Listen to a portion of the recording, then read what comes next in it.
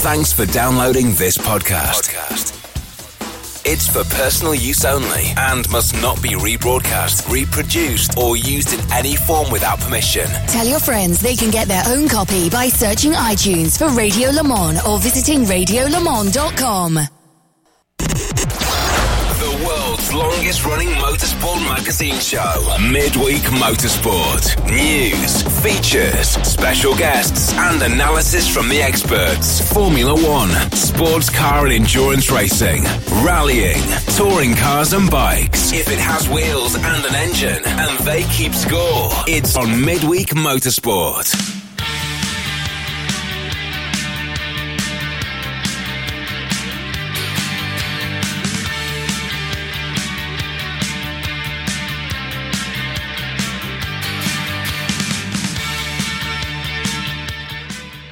Hello everybody and welcome along to Midweek Motorsport. We're live. It's just after 8 o'clock on a Wednesday night. It's been a beautiful day here in central England. Hottest day of the year so far, with temperatures in the southeast of England rising to 25 degrees Celsius and a good 22 of those. We're up here as well. In the next 2 hours, it's the usual mix of drivel, speculation and possibly some facts as we look back at the sporting weekend just past and forward to what is coming up in the next 7 days. Up in London is our executive producer Tim Gray. Good evening, Tim. Good evening, John.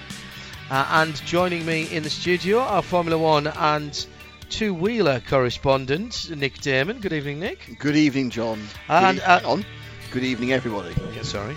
And also making a special guest appearance at Hindhoff Towers, having eaten us out of house and mushroom risotto, is Paul Trustwell. Good evening, Paul. Hello, John, and hello, everybody else. Excellent stuff. And on a packed programme tonight, Tim, we have what? We have all the usual features. We have news. We have Marshall Pruitt, I believe, talking to us about events that he didn't witness firsthand. But he might also talk about things that he did witness firsthand, I don't know.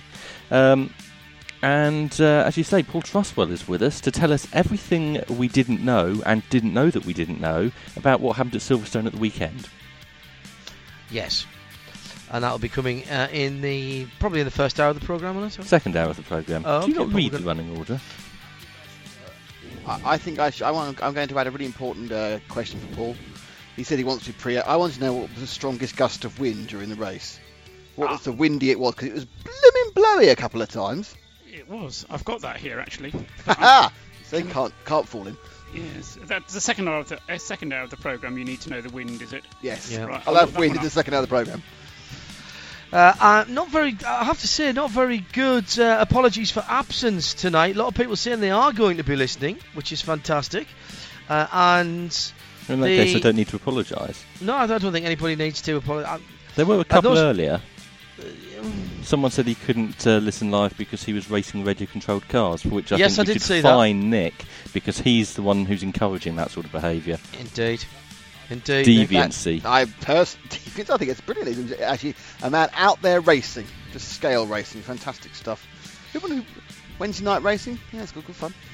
All good fun. Right, where did I put my telephone? That's going to become important later. All right. Shall we kick off then? If you want to. See if I can do something else without moving my fingers. Hang on. All the latest motorsport news from around the world. Midweek Motorsport. Wow, that's clever. Are you trying out something new this week? Yes. All right. Okay, this is going to be fun. Sorry, Nick, go ahead. Was that a new jingle? Because that's the first I've ever heard the jingles at an actually listenable volume. So was that a new one? No. Oh, okay. We're going to start with Formula One. Yay! Because our Formula One correspondent Nick Damon's here. Double yay! But the Chinese Grand Prix seems so long ago that I can barely remember it. Neither can anybody who saw it. I don't think it was particularly memorable. I think, it was the one where Nico complained that he couldn't overtake Lewis and then told Nico to drive faster. Told Lewis to drive faster. He was going too slowly. He did explain why that was. You're going too slowly, I can't overtake you. That's because it's too hot in his tyres. Though Lewis said, if I'm going too slowly, you should just overtake me. And in fairness, that's what Lewis did last year. He just overtook him. Though it does appear that these cars are even harder to follow than they were last year. So Lewis was deliberately backing up Nico into the Ferraris. He wasn't. I think actually sometimes you actually give people too much Machiavellian. Not credit. when it's Lewis Hamilton. He has the brain the size of a planet. No, I think he was doing. He was going the speed he needed to go to win the race. That, by coincidence, happened to be a speed that backed Rosberg coincidence? Into. Hang on, we were talking about times, and Paul has raised his finger. Go for it, Paul. Hang on. It's all to do with tyres. Yes. And it was all about tyre preservation or tyre maximum effectivisation. That's a good word. Excellent. Isn't it? Excellent. Joins the dictionary there. Brilliant. And Trustwell's thesaurus. Effectivisation. And that's why With a Lewis Z. wasn't going as fast as Nico was at that point in the race. He was going as fast as he needs to go. Yes. And to hell with his teammates. Who was it that said... Why should that be a problem? Colin Chapman. Was it? Jackie Stewart I and thought it One was Man Jackie Fangio Stewart. and everybody who's ever been clever and won a race. To finish the sentence that you probably all know, because Nick and John obviously preempted it, the best way to win a race is by driving as slowly as you can. That was Fangio. It was Fangio. But, yeah, I mean, I think the fact was that Hamilton effectively has now got himself so far inside Nico's head that, effectively he's like burning his... It's like a little leech up his nose. That's how far in his head he is. I couldn't think of somebody there who wasn't slightly unpleasant, and a leech in his nose is better than anyone's I could think of. Okay. But, yeah, I mean... The fact was that once the cars went off the medium tyres onto off the soft tyres onto the medium tyres, the Ferrari was no match. Mercedes were just being careful. Williams were third and overall. I think the problem, what has happened is I think we are now seeing a genuine issue, and the genuine issue is that in the amendments they've made to the front wing, combined with the let's make the show better with your fragile tyres, they've now made a perfect storm where people can't follow behind anyone anymore. Because they can't get close because they wipe out an understeer, and they can't get close because it's too hot and destroys the tyres. So that's not just the tyres though. That has to be a function of the aero.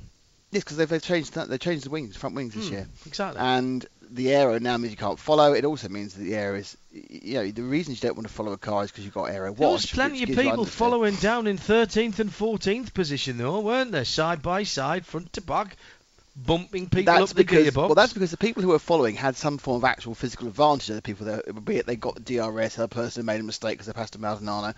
Or as somebody it may have been Fran Blaisdell who tweeted, "Thank goodness for the glorious ineptitude," I think, of Pastor Man. But if you think about it, if Lewis Hamilton's going as fast as he needs to go, you're not going to get past him. He's not going to make a mistake. You can't get close to him because your car's the same as his. He's going to win. Rosberg's only chance now is to start getting some pole positions. Otherwise, he's going to be so far behind by the time he gets to the championship. Pardon? He's going to win the championship. Rosberg? Yeah. Because I said so. Yeah, that works out well normally. Yeah, I mean, F1, it has gone terrible race, good race, terrible race, though it was less terrible than I think Australia. It's really interesting, actually. No, I do. I think it's really interesting that endurance racing and Formula 1 have completely and utterly swapped scripts. I said this on Sunday. You wouldn't have heard it because you were working on RadioLeMans.com, and I was talking to the telly peoples. Yes. In that he really is working out the wind, by the way. Good, because I was blown away by it. No, hey, very good. I saw what you did there. In that we've got in Formula 1 an hour and 25, an hour and 30, thereabouts, which is actually an endurance race now. It's not a sprint anymore. It's an endurance race. It's about making everything last. Yep. Making your fuel allowance last, because in some races this year you won't have enough to be able to go flat out. You can't drive the cars flat out anywhere because the tyres won't last. So you've got to do that thing, like you say, of backing everything off so you're never at 100% for very long. And even when you are, you're just doing it in short bursts. The telling thing was that the cars this year are 3 seconds a lap faster than they were last year, and the fastest lap was 0.3 slower. Because they were so limited by what they could do. So what we're saying is, So Formula 1 has become something that you drive at 85-90% at, and anybody who saw either European Le Mans Series or the FIA WEC from Silverstone the weekend realises now that whether it's a 4 or 6 hour race and you take 6 or 7 pit stops, whatever it is, for your 6 hours, let's say you take 7, so that's 8 segments, that's 8 sprint races where if you're at the sharp end of the field, actually if you're in your GT as well, you are flat out from the moment you come off the pit limiter till the moment you go back in. And if you're not winning the race. Mm-hmm. And I think it's a massive turnaround to the point where I'm losing interest in endurance racing because there's just not enough endurance for you. There's just not enough endurance in it, Nick. That's what it is, Tim. I mean, look, what's the point of having an endurance race if all you do for 6 hours is sprint for 45 minutes, having wheel-to-wheel action, people almost, in fact, actually banging each other off the track as if they were Romain Grosjean and Pastor Maldonado in the last 5 minutes of the race. And then in Formula 1, you've got people tootling around, having to stay 2 or 3 seconds apart. That's not what I want from me motorsport. It's all gone horribly wrong. Sadly, Formula 1 cars are too easy to drive anyway. Very ironic and very sarcastic, but F1 has now, with its regulations and the tyres, has got to a point where it has, interestingly, continually regulated things to improve the show, and have now ended up completely destroying it. In that there is no show. Because every time they change the regulations to improve the show, the teams are clever enough that they find an advantage which negates the regulation change. Even so, but if you turn around and had had tyres that didn't fall apart, and people could drive hard out. Yes, they still have to be careful with the fuel, but they could still decide they wanted to really go for someone and worry about the fuel later. Paul? I've got a thought on that. Is that there's an analogy here within American football. When I first went over to America and I saw American football, and it just gave me this impression that there are rules upon rules upon rules, and the whole thing is layered. So you get your basic rules, and then you put some more rules on top of that to try and deal with the cases where there are problems with the rules that you got on your bottom layer. And then above that, there's another layer of rules which kind of come in, and that's the way Formula 1 has gone, where there's just rules upon rules, and there's layers and layers and layers of these rules. Yes, if it's May, of course, that doesn't count because that's a rule that was made for September. And that kind of gives me a problem because I want to strip. I mean, people talk about the purity of Formula 1, but you want to strip away, and there isn't any, I know, but there's no purity anywhere anymore. Purity in F1, I think, the last time we were close to purity was 92. With the active suspension, Williams. When they banned active suspension, that's when you kind of said that's it for doing what you want to do. Innovation. Yeah. Yes. And I think in a way that's where the WEC, I won't say triumphs, but where the WEC has captured more people's imagination, because there is a bit more flexibility and it's not so constrained by the rules. Proscriptive is the word that I use. Yes.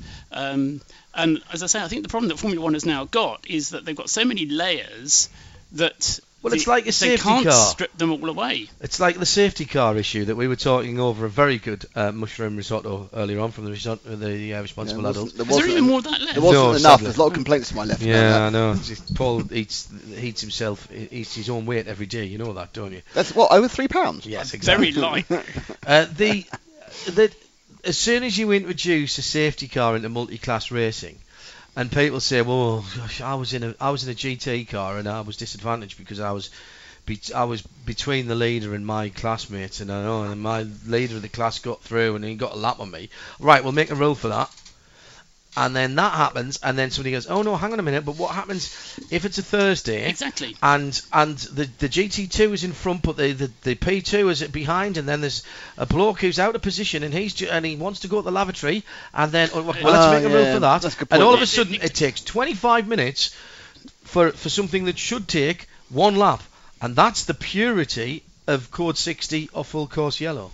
Yeah, I mean it's interesting. I mean I just sat there watching the race thinking this is what it's become, and it's become that way because they've ladled change on change on change, and they've not kind of worked out how change A leads to change B and how change B affects change A. Individually, none of them is a bad idea. No. Together, it's producing a complete dog breakfast, and it will continue to do that. Apart from very odd specific places, various specific races, but we've got 19 races, John. My fear is that 15 are going to be very dull. RC Racing, every Michael Rees says, thanks to Nick, 1993 was the last year of the cars being cutting edge. Chris Wheel agreeing. Rob Chalmers saying, I agree with Paul Trustwell, F1 needs to sort of distill itself. It needs to understand what it can be and what it is before it truly promotes itself and places itself in motorsport. I think Paul Trustwell's point is if you keep papering over the cracks, eventually you lose sight of what you have, says Nick Holland. Nick's right. I mean, it's the same with I've said. They've introduced a number of rules which in isolation make a lot of sense. Then you throw them on top of each other, and they're causing problems. And I am sad. I will watch all the races this year. Well, so will I. But I'm not looking forward to any. I am a bit of I do like Lewis. So and even if he's so evil to spray a girl on the rostrum, I still think I'm going to support him. But that in itself, I'm not talking about the thing about the rostrum, but that is not a problem. Motor racing is. How can I put this? I was going to say it is fundamentally boring. Motor race. You spend 3 days finding out who's quickest, put them at the front, and then complain when the whole thing spreads out. Motor racing is not designed for spectators. It's designed for the people taking part. That's a good point as well, Tim. At least in Europe, that's true. It's designed for the people who are paying the bills. I think where we kind of lose it, and if the problem is if every race is exciting, then it ceases to become exciting. No, I agree. And that's why, I mean, I'm old enough to remember a lot of races that I've been to, which have been, quite frankly, dull. Mm-hmm. That doesn't mean they were bad races. It just means the best man won, and it was an easy win for him. It's the exciting to dull ratio that's the issue. Well, exactly. You only need a couple of good races, and they're corkers. The interesting thing that I thought about the weekend was I thought it was quite an interesting F1 race. I thought some of the best racing was outside of the points. We saw some great side-by-side, 3 and 4 corners at a time, racing for 13, 14. In fact, we had 4 cars battling for 15th on down. Williams down, so 7th down was fine. Well, in the teens, mate, those 4 cars that were battling in the teens, which were the 2 Red Bulls and the 2 McLarens, of course, which was, I think, 13th or 14th down over. No, you missed out the joker in the pack, Mr. Madelano. I've supported him in the past as a previous race winner, but I thought he was crackingly poor last weekend. But no, I think there are a number of problems, and they haven't gone the complete 180 from it's marvellous Ferrari back into it's not quite so marvellous, but I'm not expecting an exciting season, TM. Let's move on. Is there anything more to say about that? Yes. How do we know that the Ferrari is a good car this year? Because Kimi Raikkonen's being nice about it. And it's won a race. He's not only being nice about it. Winning races doesn't mean you've necessarily got a good car. It just means that on the day it was better than the others. Not necessarily. It just means that the people running it made less mistakes in the case of the one that Ferrari run. Yeah, fewer mistakes. No, Nick was correct that Kimi is enthused about it and actually putting some effort into it and nearly finishing on the podium. I know, and apparently he's down to 2 ice creams a day. 13 vodkas. Well, it wasn't quite as warm in Shanghai as it had been in Malaysia or Australia. So. No, I mean, he's got... he didn't qualify particularly well. He started really well, and that was it. Yeah, he got past the 2 Williams who have no ambition to do anything more than do what they're doing. And they went, we're 5th and 6th, how lovely, let's carry on trolling round.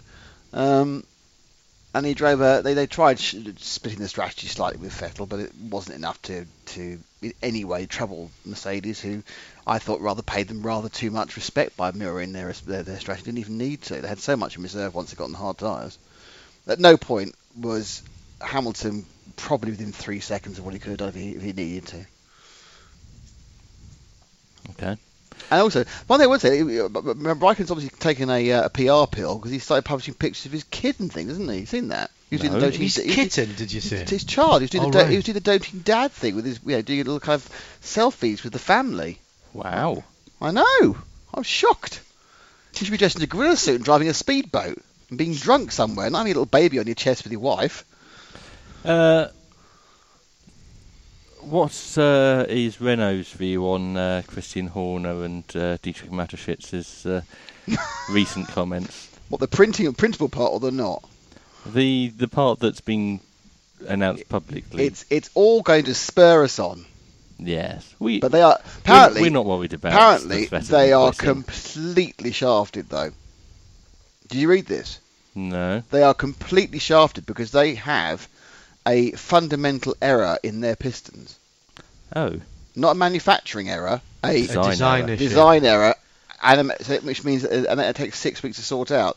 So but they're not allowed to change the safety reasons. Anyway. It's fine for safety reasons or security reasons, reliability reasons. It would be safety or security, national security reasons. Reliability. It would be dangerous to continue running with an engine with faulty designed pistons. They can change it. The only problem is that there's no chance to change it for this weekend, and they lost 3 out of the 4 they lost last weekend, or in spectacular. So they're going to effectively blow more up. And when they blow them up, it means you lose the uppy-downy bit of the engine regulation. They've already lost 3 uppy-downy bits. So the Red Bulls will be starting from the pit lane by about Monaco. And which is where you want to start from the pit lane. Exactly. I mean, it is a comprehensive mess up by Renault, and they've not been helped by having no support whatsoever from a company who is sponsored by their sister company to the tune of many millions of pounds. But Red Bull are so quick to do the slopey shoulder thing. It's not our fault. But I would like to point out their car isn't even as good as the Toro Rosso. What do Lotus think? We can come third if we try really, really hard. Is that their position? What do they think they can do if they don't try really, really hard? Come fourth. They'll come fourth. Do you agree?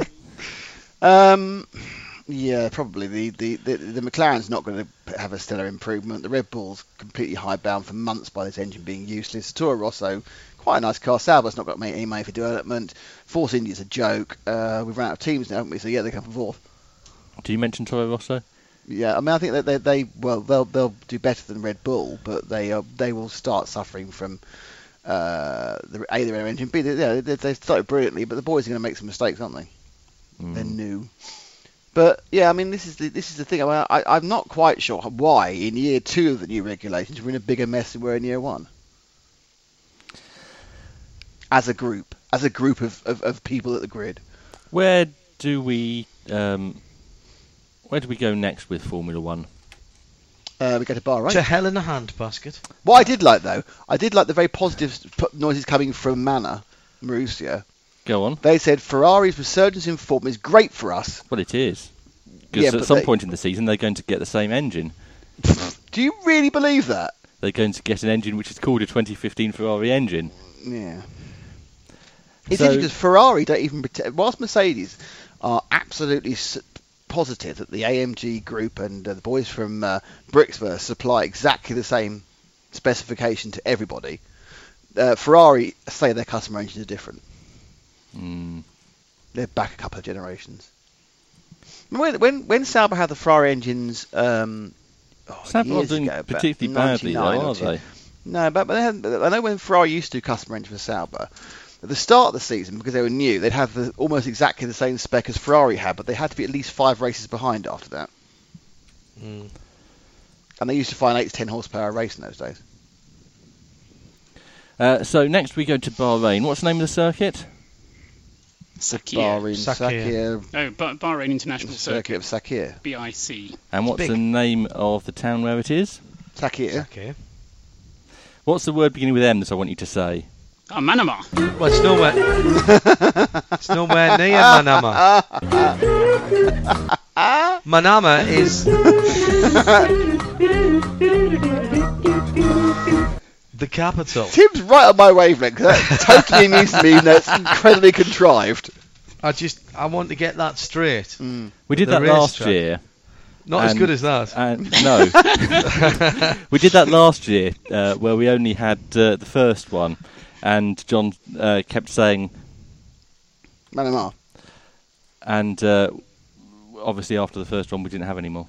But that's where it is, and it will be... It isn't, though. You're so silly. It's 25 minutes away. And usually, Have you listened to this show before, Paul? Usually that's a good race. Bahrain's traditionally been a good race. Well, how can Gatwick be called London Airport? Well, Luton's called London, so Stansted. Well, What's that place in Oxfordshire near Blenheim that was called London Oxford Airport? I don't know. Manchester's called London Manchester Airport. I don't know. London Northwest Airport. And I know what you mean, actually, yeah.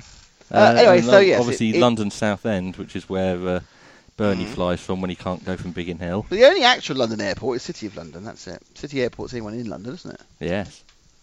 Even Heathrow's not in No, I London. think Heathrow, because it's inside the M25 just, I think I'd give that one... It's got an HA postcode. No, well, okay, then that's Hounslow, isn't it? That's Harrow. Harrow. Midweek Motorsport goes parochial. British postcodes. Okay, moving on. What's Stefano Domenicali's role now, Nick? Standing at the back of my box. Handing out trophies for the F3 Euro Series. He's Euro Series. He's the single-seater commissioner. That's right. He is the FIA single-seater commissioner. How can he be FIA single-seater commissioner when he works for Audi? Because they don't make a single-seater. Do they? Okay. They make a sports car and they make various GT3 cars, none of which are single-seaters officially. But I haven't seen a spare seat next to Andriotta. Obviously, the very interesting. The Audi DTM car is actually made by Dallara, who makes single-seaters. But that's nothing to be concerned about. He's going to produce the F2 regulations really soon? Yes, very soon. He had a long chat with quite a few journalists at the weekend. What's GP2 going to do about that? He had a long chat with quite a lot of journalists at the weekend at Silverstone, and I was just singing his praises of how he'd managed to keep Ferrari together for much longer than Nick or I, or indeed anyone else expected before they went back to waving their arms. And still went. Eventually, but not till after he'd gone. No, it gone to a couple of years before and he'd gone to pot. And it was held together by Alonso. And I'd said I thought he'd had a lot to do with that. And Graham was shaking his head at me, and I was going, "What's the matter? I think Stefano Domenicali did a really good job." And he was standing behind me in the TV box. Well, that's all right. And he wouldn't come and talk to us. I said, come and talk to us, and he ran away. Well, he literally ran away. Interesting. Yes, but anyway, so he's going to produce F2 regulations in the next couple of months, I believe. Yes. What do we expect them to be? I don't know. I don't see. Why do we need it? We've got GP2. Why do we need because it's part of Gerhard Berger's master plan that he wasn't able to complete before he went. He left. Yeah, but what he's going to do is he's going to open up the chassis and the engine, right, suppliers and tyre suppliers to anybody who wants to do it, and have closed cockpit bodies, right. So anybody who hasn't got an LMP2 contract can build an F2 car. He has said open chassis. I've heard sillier ideas. Obviously, Formula 3 has open chassis regulations. How well do they work? Well, they work brilliantly because everyone can choose to buy a Dallara. That's right. Except in Australia when everyone chooses a Miguel for some reason. Okay. Didn't know Miguel made them.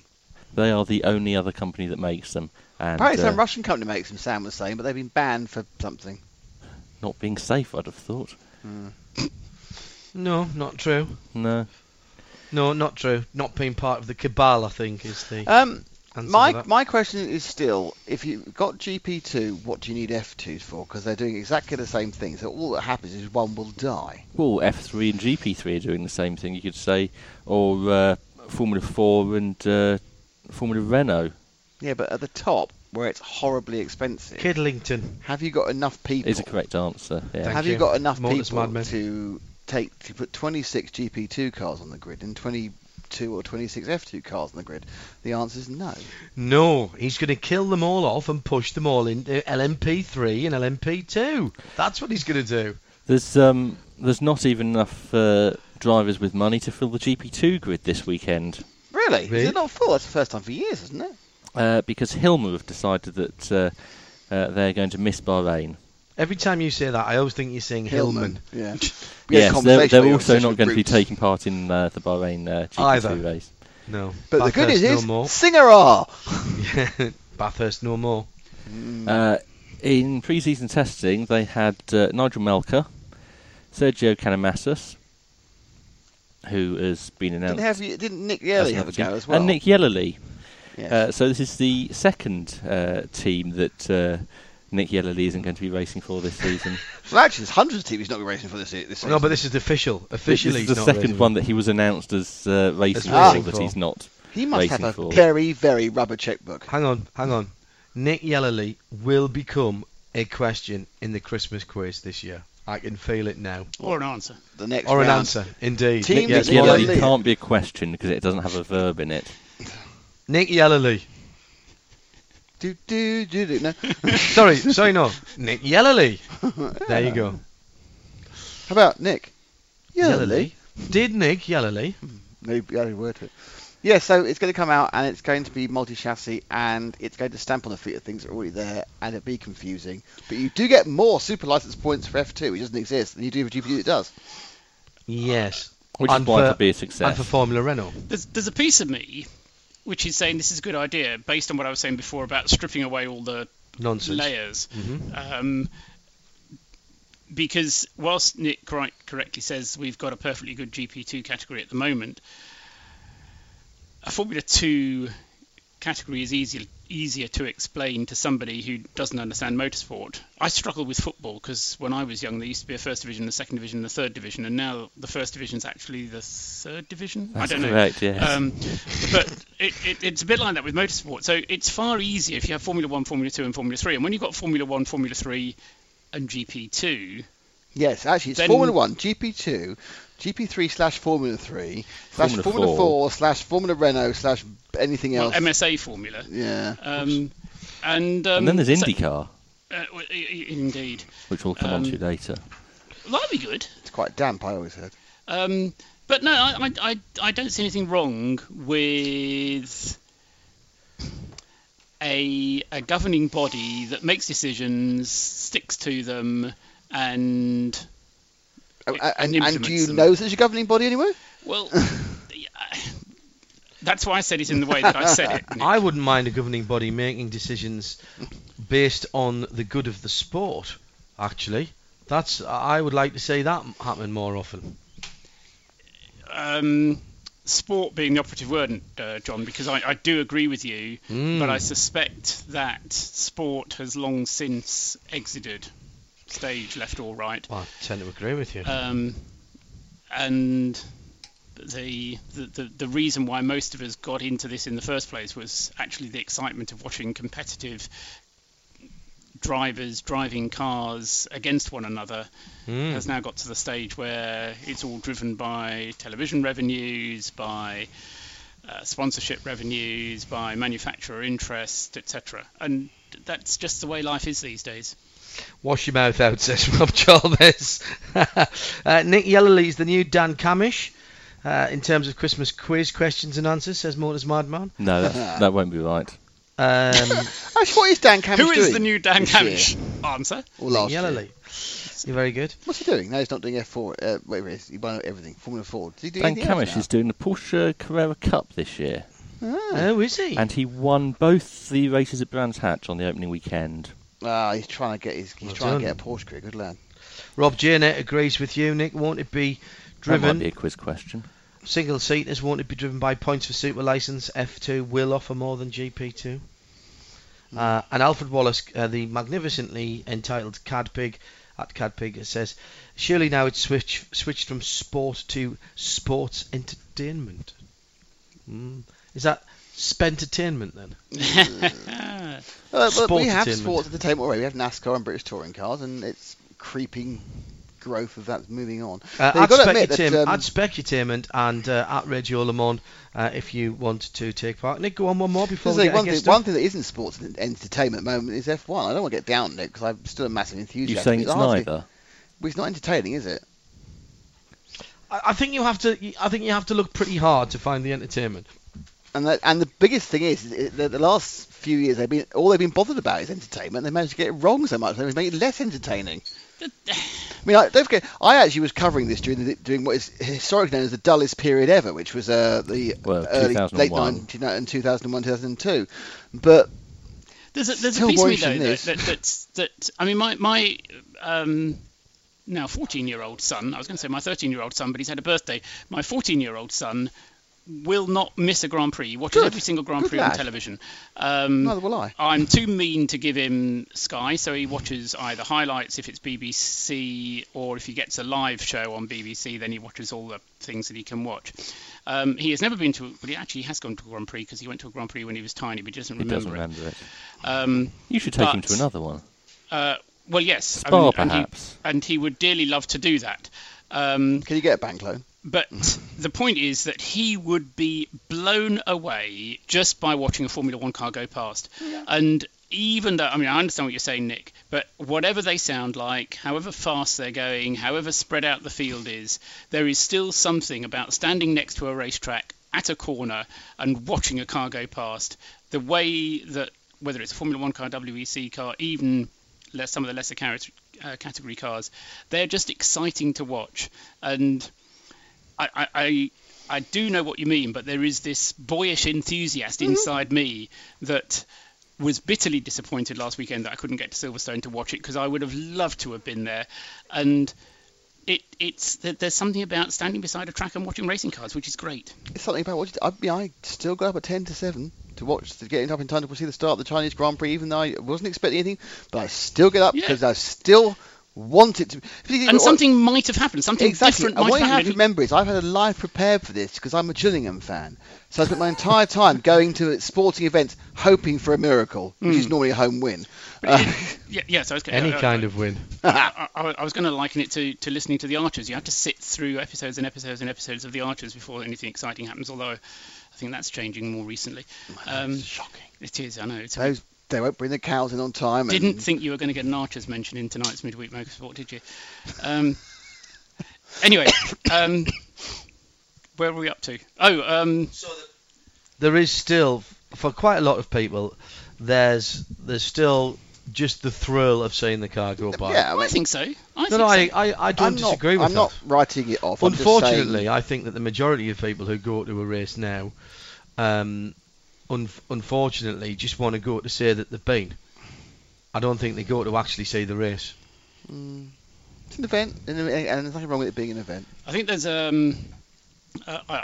hear what you say, John, and I think there's an element of that, partly brought about by the nature of sporting events. And it was interesting, the phrase that was used about sports entertainment.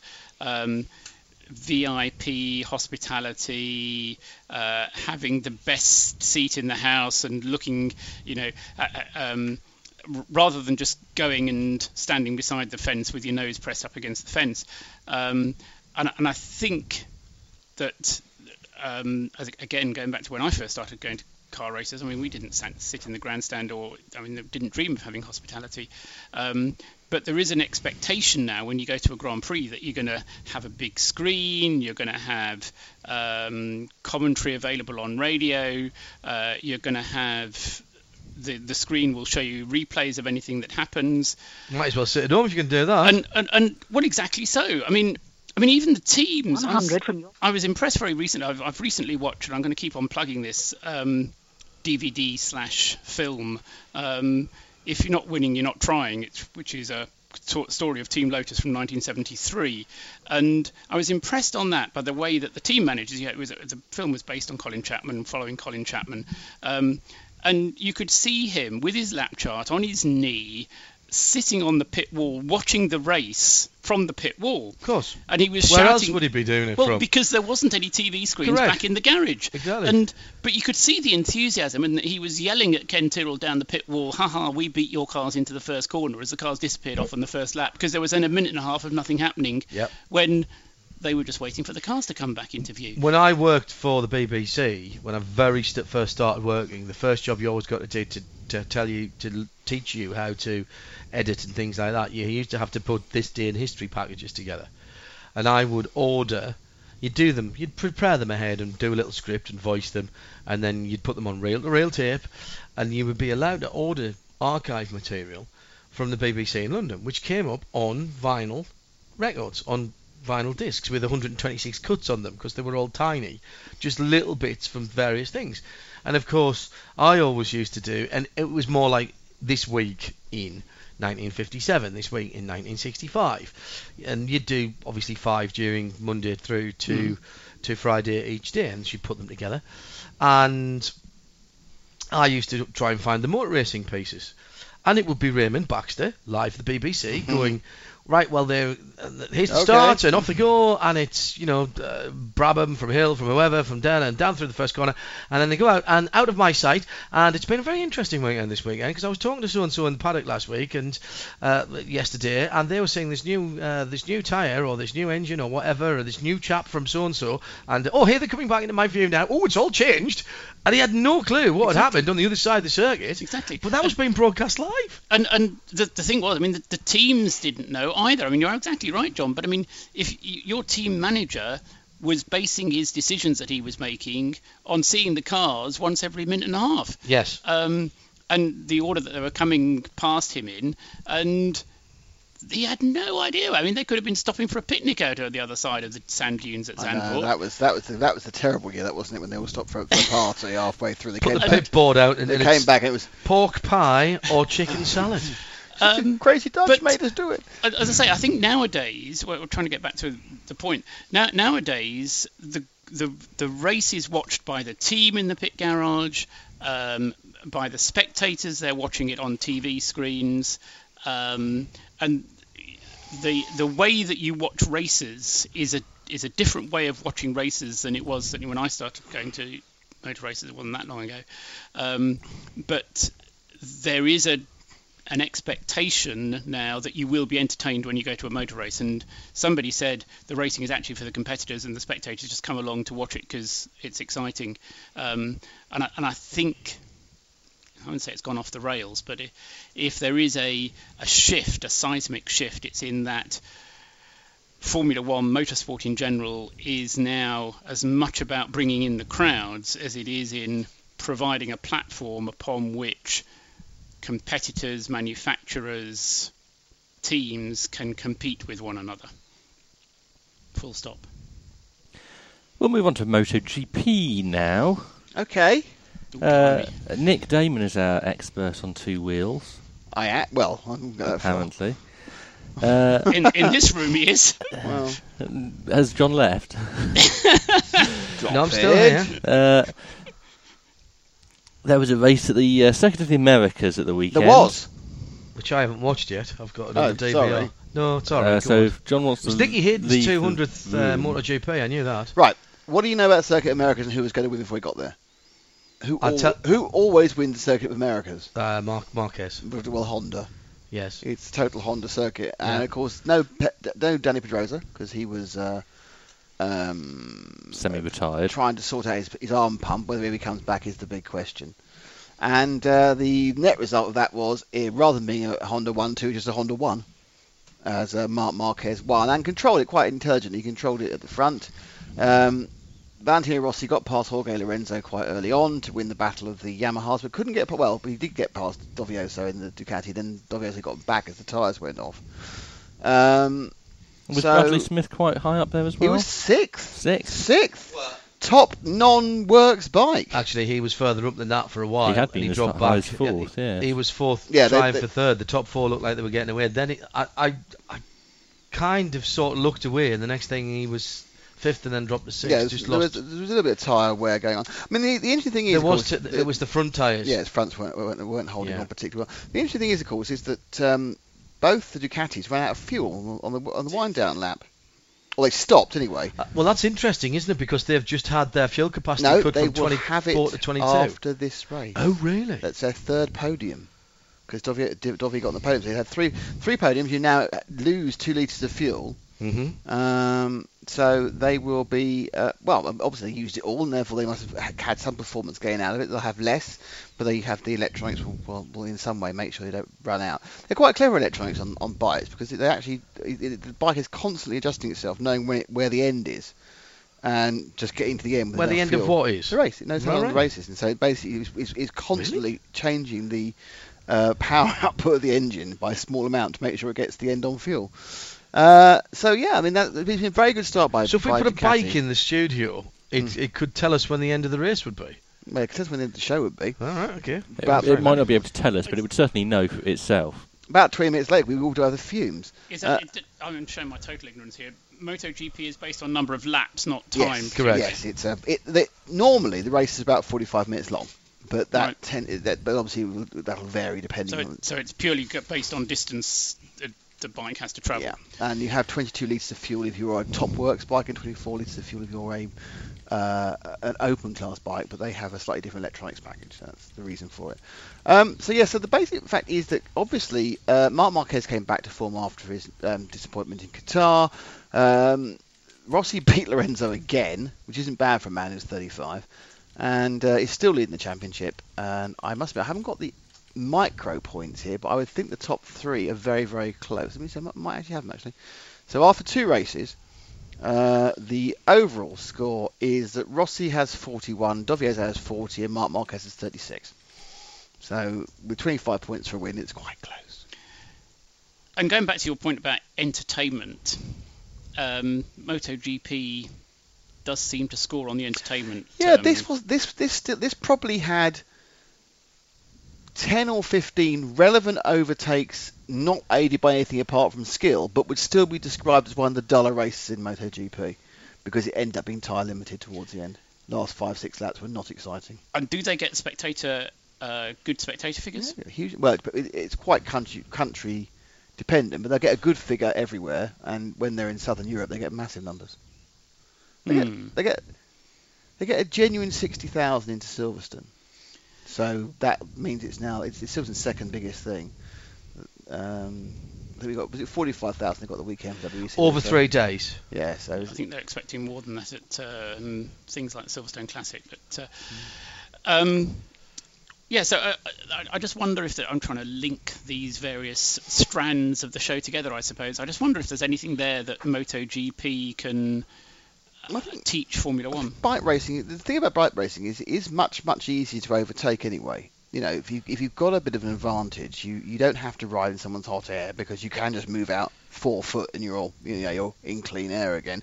There's no aero effectively. It's just very tiny amounts of aero, slipstreaming a little bit.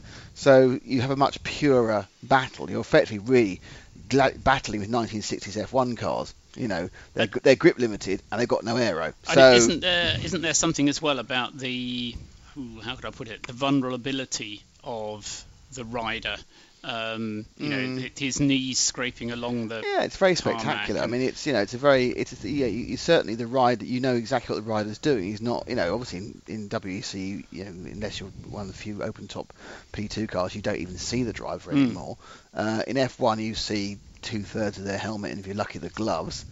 In MotoGP you can see every single bit of them. Well, exactly, and you can kind of relate to the kind of potential of what might happen if something goes wrong a little bit more, can't you? Because there is basically a human being on a massive bit of horsepower. But if you look at any of the World Superbike gets reasonable spectator numbers.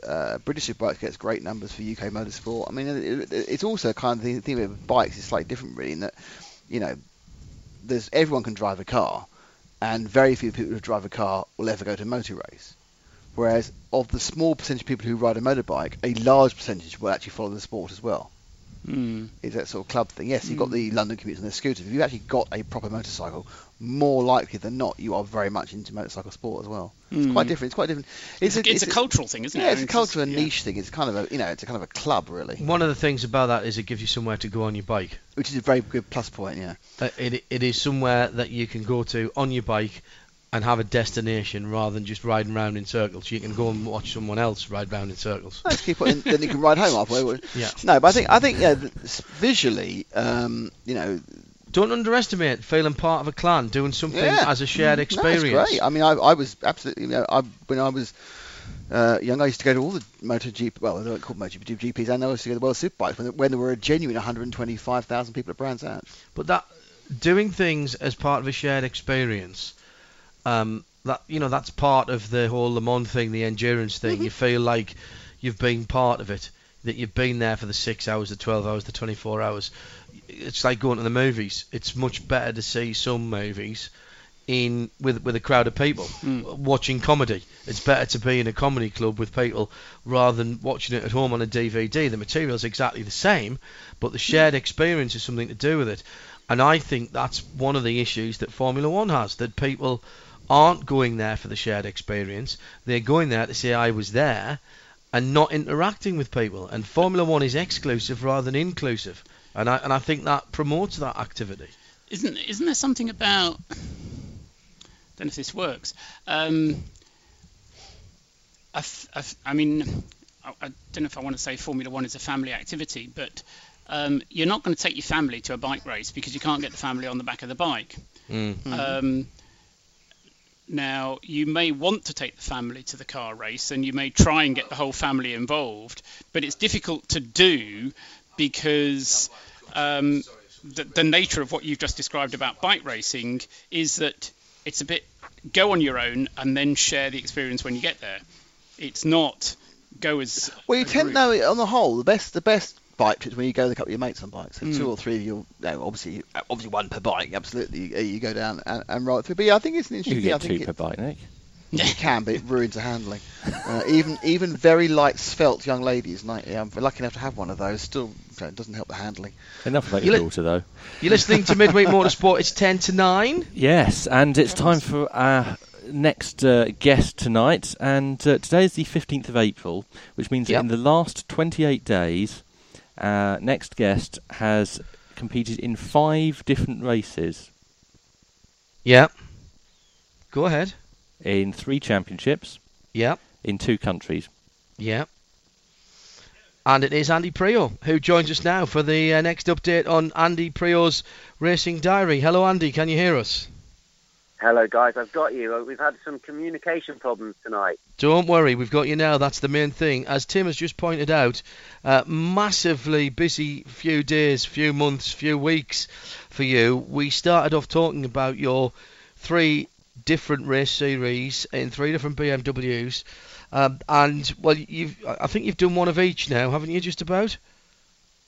Yeah, that's right, guys. I've done one of each. I've done both of the American first races and had ELMS last weekend, and I caught a glimpse of you, John, working away in your little commentary booth there, and and first BTCC race in Brands last weekend. So been a busy lad, pretty much like you guys.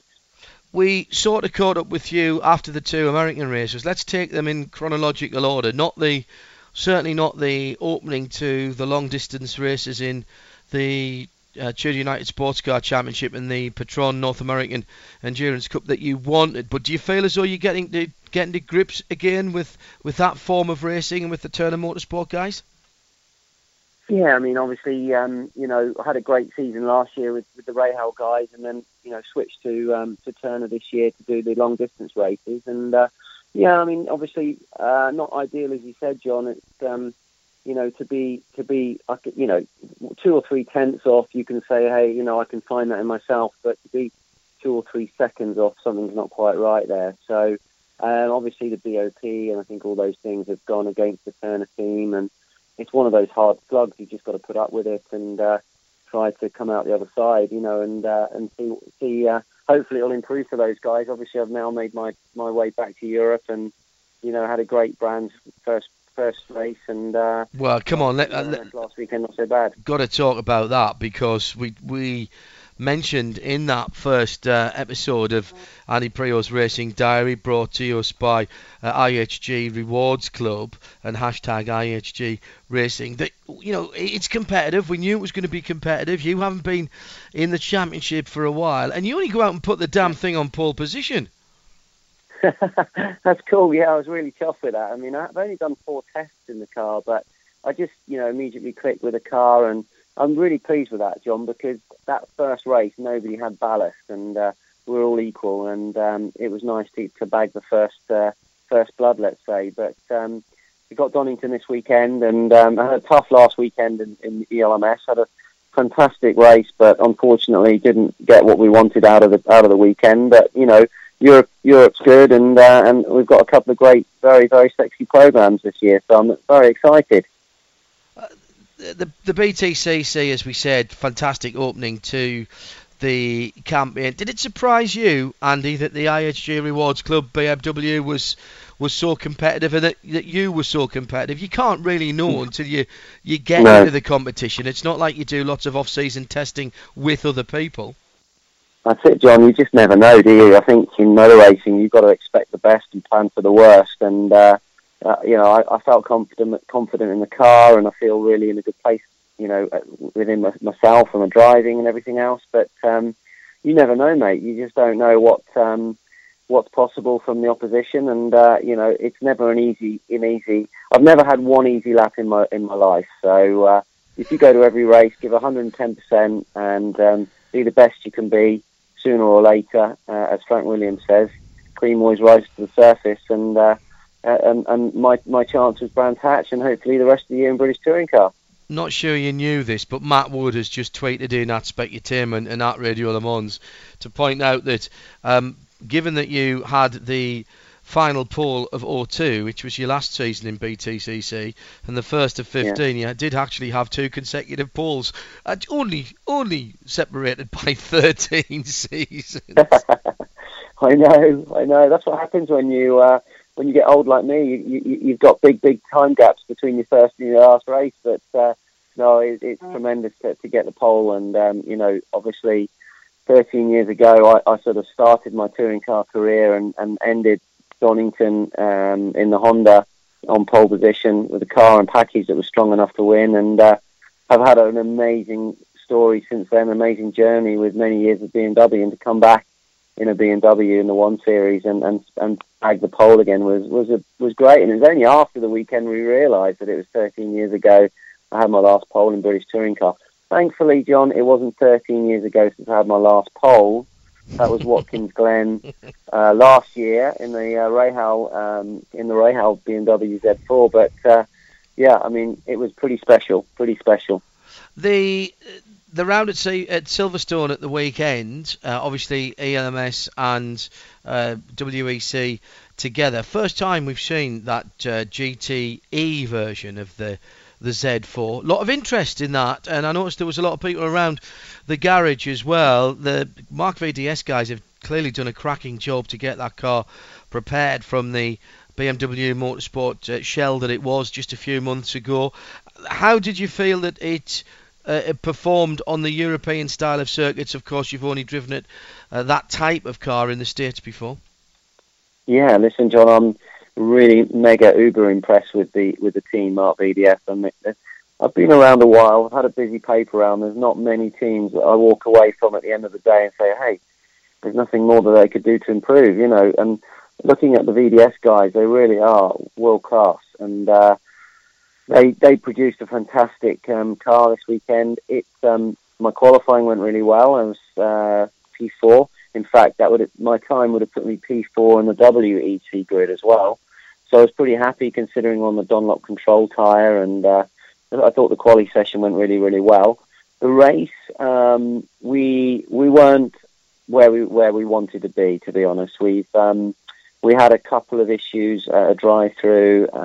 Henri, our gentleman driver, had a bit of a knock at the beginning of the race, got turned around, and Jesse also, and I had to take a drive-through for one of the other guys, so we kind of got knocked back a little bit, and ultimately fuel economy wasn't where we wanted it to be either. So we've got some work to do, but I think the potential's there, and the potential is definitely in the team and the driver lineup to get some nice results this year. So it was fun, and I really love racing at Silverstone. It was nice to be back home. I was going to ask you that. We always sort of say to the drivers who have spent some time in Britain, what's it like coming back to race at the home circuits again? Is it any advantage nowadays, or is the amount of sim time and practice that people get in kind of negate that?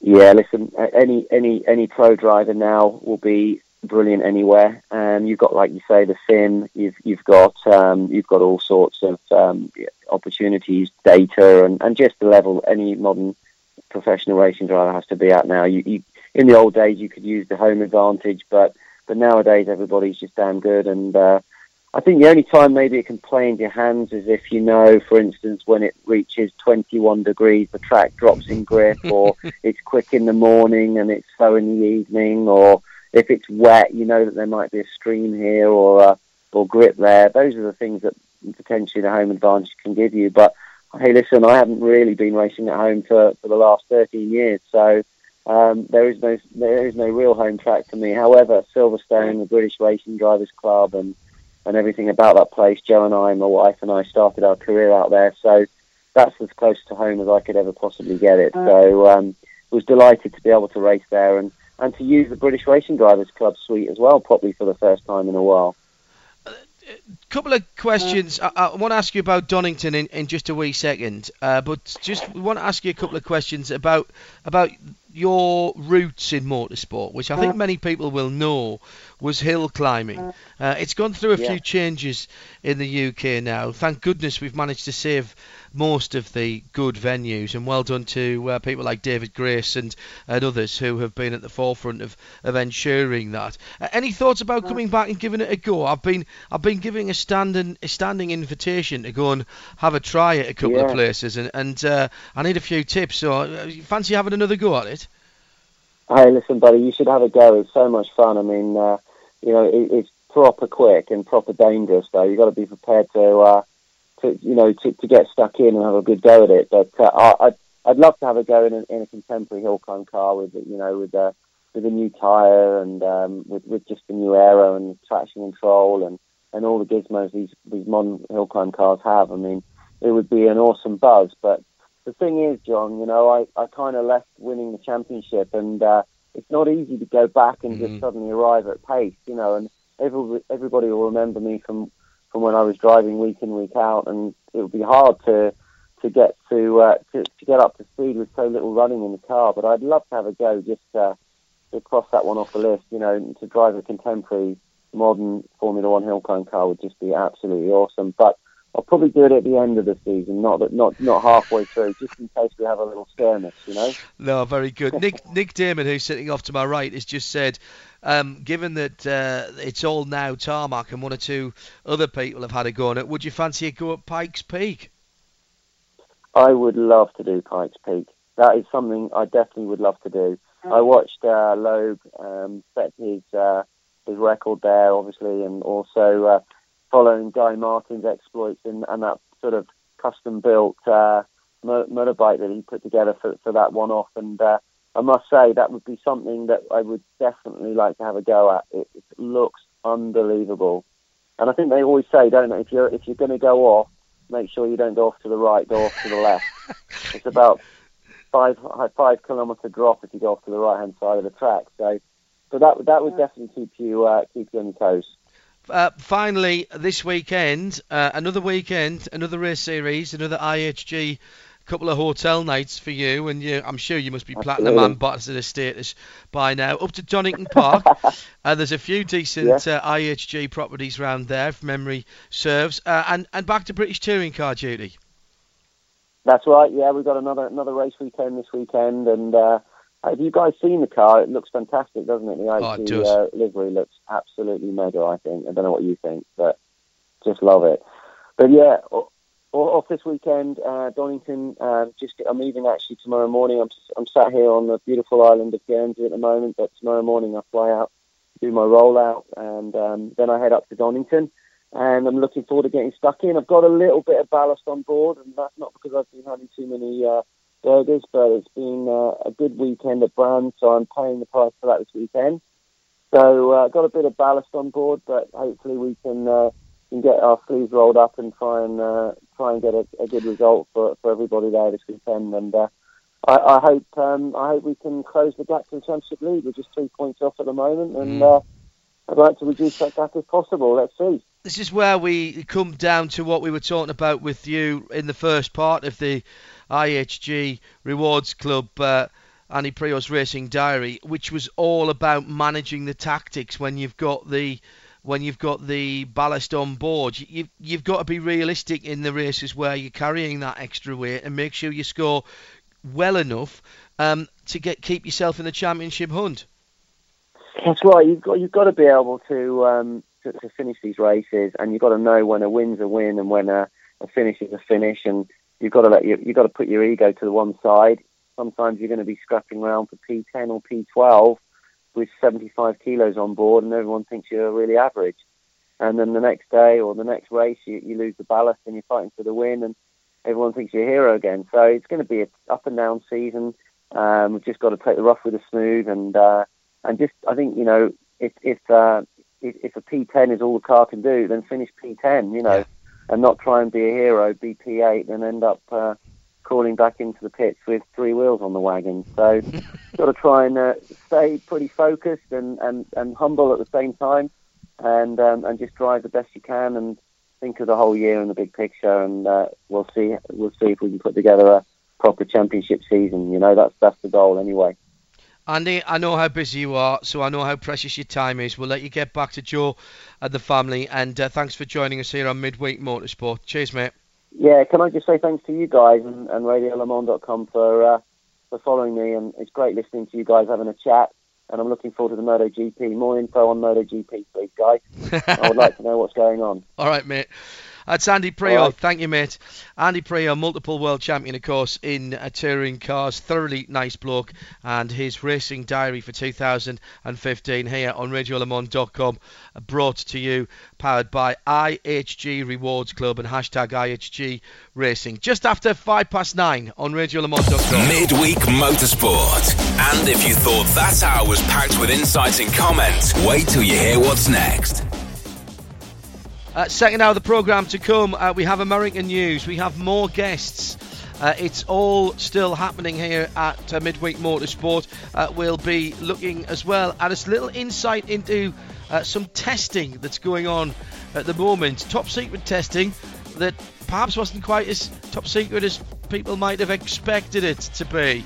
We'll give you a little look into that and speak to one of our favourite people here. And keep the texts, keep the Twitter coming, at Specutainment, at Radio Le Mans. It's all happening here on the second hour with Paul Truswell, Nick Damon, me, John Hindhaugh, as special guests coming up. And we'll be trying to speak to Marshall Pruitt here on RadioLeMans.com next on Midweek Motorsport. Midweek Motorsport on RadioLeMans.com. All the news from across the pond. If it happens over there, hear about it here. Midweek Motorsport. Well, a very busy weekend Indeed. of American motorsport, and Marshall Pruitt of Racer.com joins us on the... It seems only moments ago, Marshall, that you were here last week, and 7 days is a long time in motorsport, mate. Oh, hang on. It would help if I actually plugged you into the desk. Sorry, MP. Go ahead and talk to the world now. Hello, world. It's Marshall Pruitt. There we go. Hi, Hindy. Yeah, boy, I tell you, I usually have no clue where I am, and this week in particular, I'm especially bewildered. But yeah, great 6 days in the UK, home for about 2.5 days, and then I start my drive to Long Beach at about 6:30 tomorrow morning. Yeah, but you can drive. You don't have to get on another plane, thank goodness. And that's why I drive, actually. Every year I drive down to Long Beach because, A, I hate the Los Angeles airport, and B, lovely 6 hours in the car, no email, no anything, just music or a podcast or something. And yeah, so it's a nice little reset during a busy patch. Lots to get through with you, and Tim wants to start with some good news. Yes, we have some good news from the Pro Mazda Championship presented by Cooper Tyres, because Michael Johnson is out of hospital. He is, yeah, flying home today to Michigan. There are definitely some, let's just say, some angels in the paddock that helped make that happen. Michael certainly isn't someone who comes from vast amount of riches and resources. So, yeah, there are some good folks in the paddock who wish to remain nameless, who helped arrange all of that for Michael and his father. And, yeah, great news. Over the weekend, I was getting updates about him and some of his progress. The accident or the crash that he had, although he was, I guess you could say, okay in terms of no life-threatening injuries per se, it was maybe worse than presented to the world, which, frankly, I guess doesn't really matter. But the long story short is young Michael, who has a lot of fans, a lot of supporters, is headed home to continue his recovery. Don't have a timeline and for when he'll be in a car next, but we know racers, and we know that that's probably all he's thinking about right now. Unfortunately, there wasn't great news from IndyCar again at the weekend. Not necessarily. I nearly made something go viral. Did you? What did Hashtag you no do? laps. Oh, very good. No laps. Very. It made good. Martin Haven snort tea over his keyboard. Yeah. And even Will Power used it. Did he? Yes. Very good. Wow. In fairness, Should we hear guys, from Helio Castro Neves? Oh, go on then. This is Helio telling us what conditions were like at New Orleans at the Everything weekend. was great. They were the best ever, but they were bad. There was a lot of that. Let's hear what Helio had to say. It was damp. There we go. It was damp. It was damp. That's the understatement. Now, look, you can't blame IndyCar completely, though, for the weather. For the weather. Because can't. it never rains in Louisiana at this time of year. Well, again, I'm not looking so much for the blame game, maybe more of the so did you talk to the locals game. And yeah, my colleague Robin Miller spent a fair amount of time speaking with the locals at the track during the various downpours that kept cars from running, and most seemed to say that IndyCar had chosen to come during a 2-week span where it just rains constantly. I've also heard from one very senior race official that they asked the promoters, "Are you sure? Are you sure you want us to come during this period?" And they said, "Yes, it should be fine." So I think there's maybe a little bit of shared, quote, blame, but I also believe that they will pay a little bit closer attention to the Farmer's Almanac next year. And hopefully it'd be perfect to go there a little bit earlier, maybe in February, where it's not quite as wet, and would maybe feed some of the series' desire for an earlier start. Obviously, the reason they went this weekend was because it's geographically close to Barber, isn't it? Which is where they were the previous weekend. I can't. No. St. Petersburg, no real geographic significance. Obviously, they have to head to Long Beach for this weekend, so it just seemed to be the weekend that they chose. And I would say going forward is probably not going to be the weekend they choose next year, or we hope. We really hope. Well, in fairness, Marco Andretti said, and we don't have a recording of this, but I've got it written down. He said, "It was a bit of a disappointment. Sitting under yellow is boring." Yeah. Not just for him, though. There was a decent crowd, Marshall. And in fact, that's a club circuit. That is a club circuit. And it's a bit of a stretch to think they could, bring a major series to it. But I thought they did a pretty good job with the temporary bleachers. It actually looked like it would probably have raced quite well. And if Marco Andretti was bored under yellows, think what the poor guys and ladies who'd paid good money to sit in the mostly open bleachers and sit and watch cars going round behind a safety car were feeling. Yeah, and there's only so many opportunities you get to go into a new market, bring up whatever it is, whether, I don't care if it's IndyCar, IMSA, NASCAR, whatever. You only get so many opportunities to go to a place where motor racing has never had a footprint and try and impress them and get them to come back, and et cetera, et cetera. And that's kind of what makes this a big disappointment. You hope. I mean, the folks of New Orleans are known as being very hardy and robust people.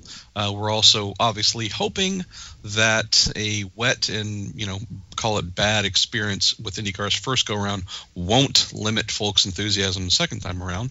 But we'd also be ignorant to think that it won't have some kind of impact. So I'm not sure what they do.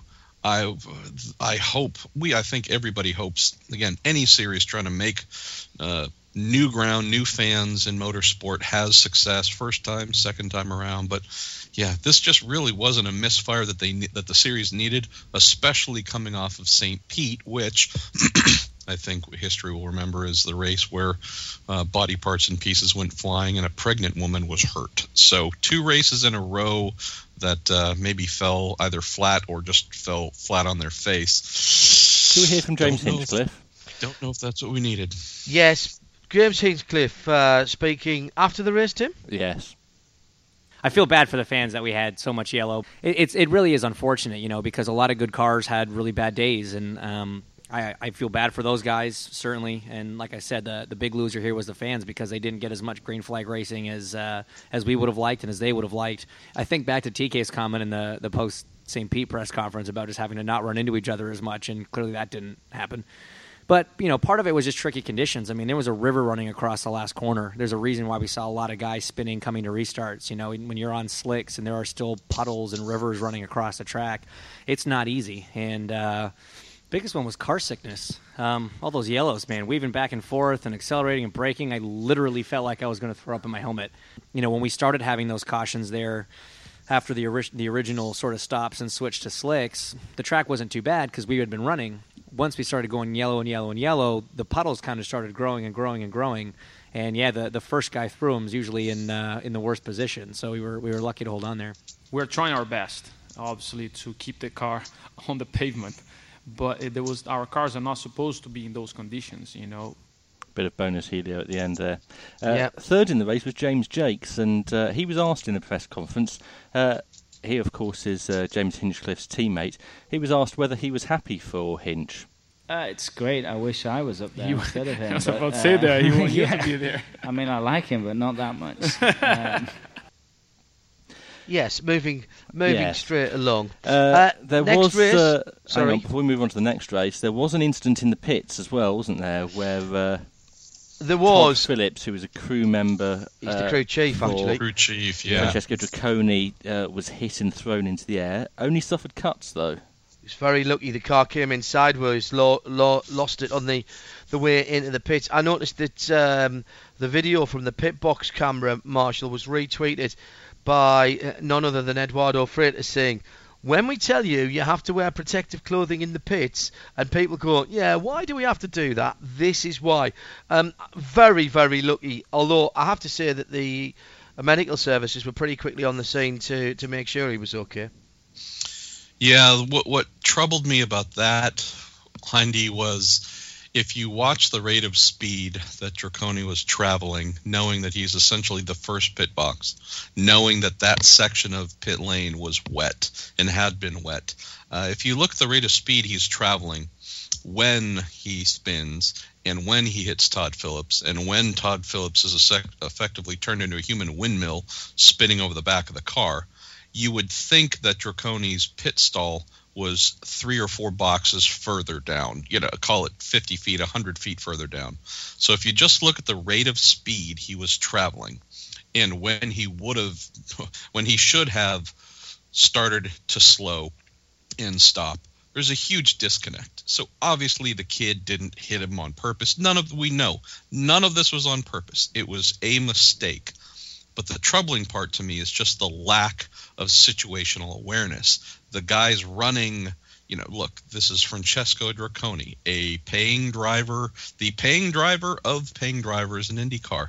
He's the only one in a field of 23 to 24 cars who stands out as someone who's, truly not one with a genuine shot at succeeding at any point in time. Again, that's perfectly fine.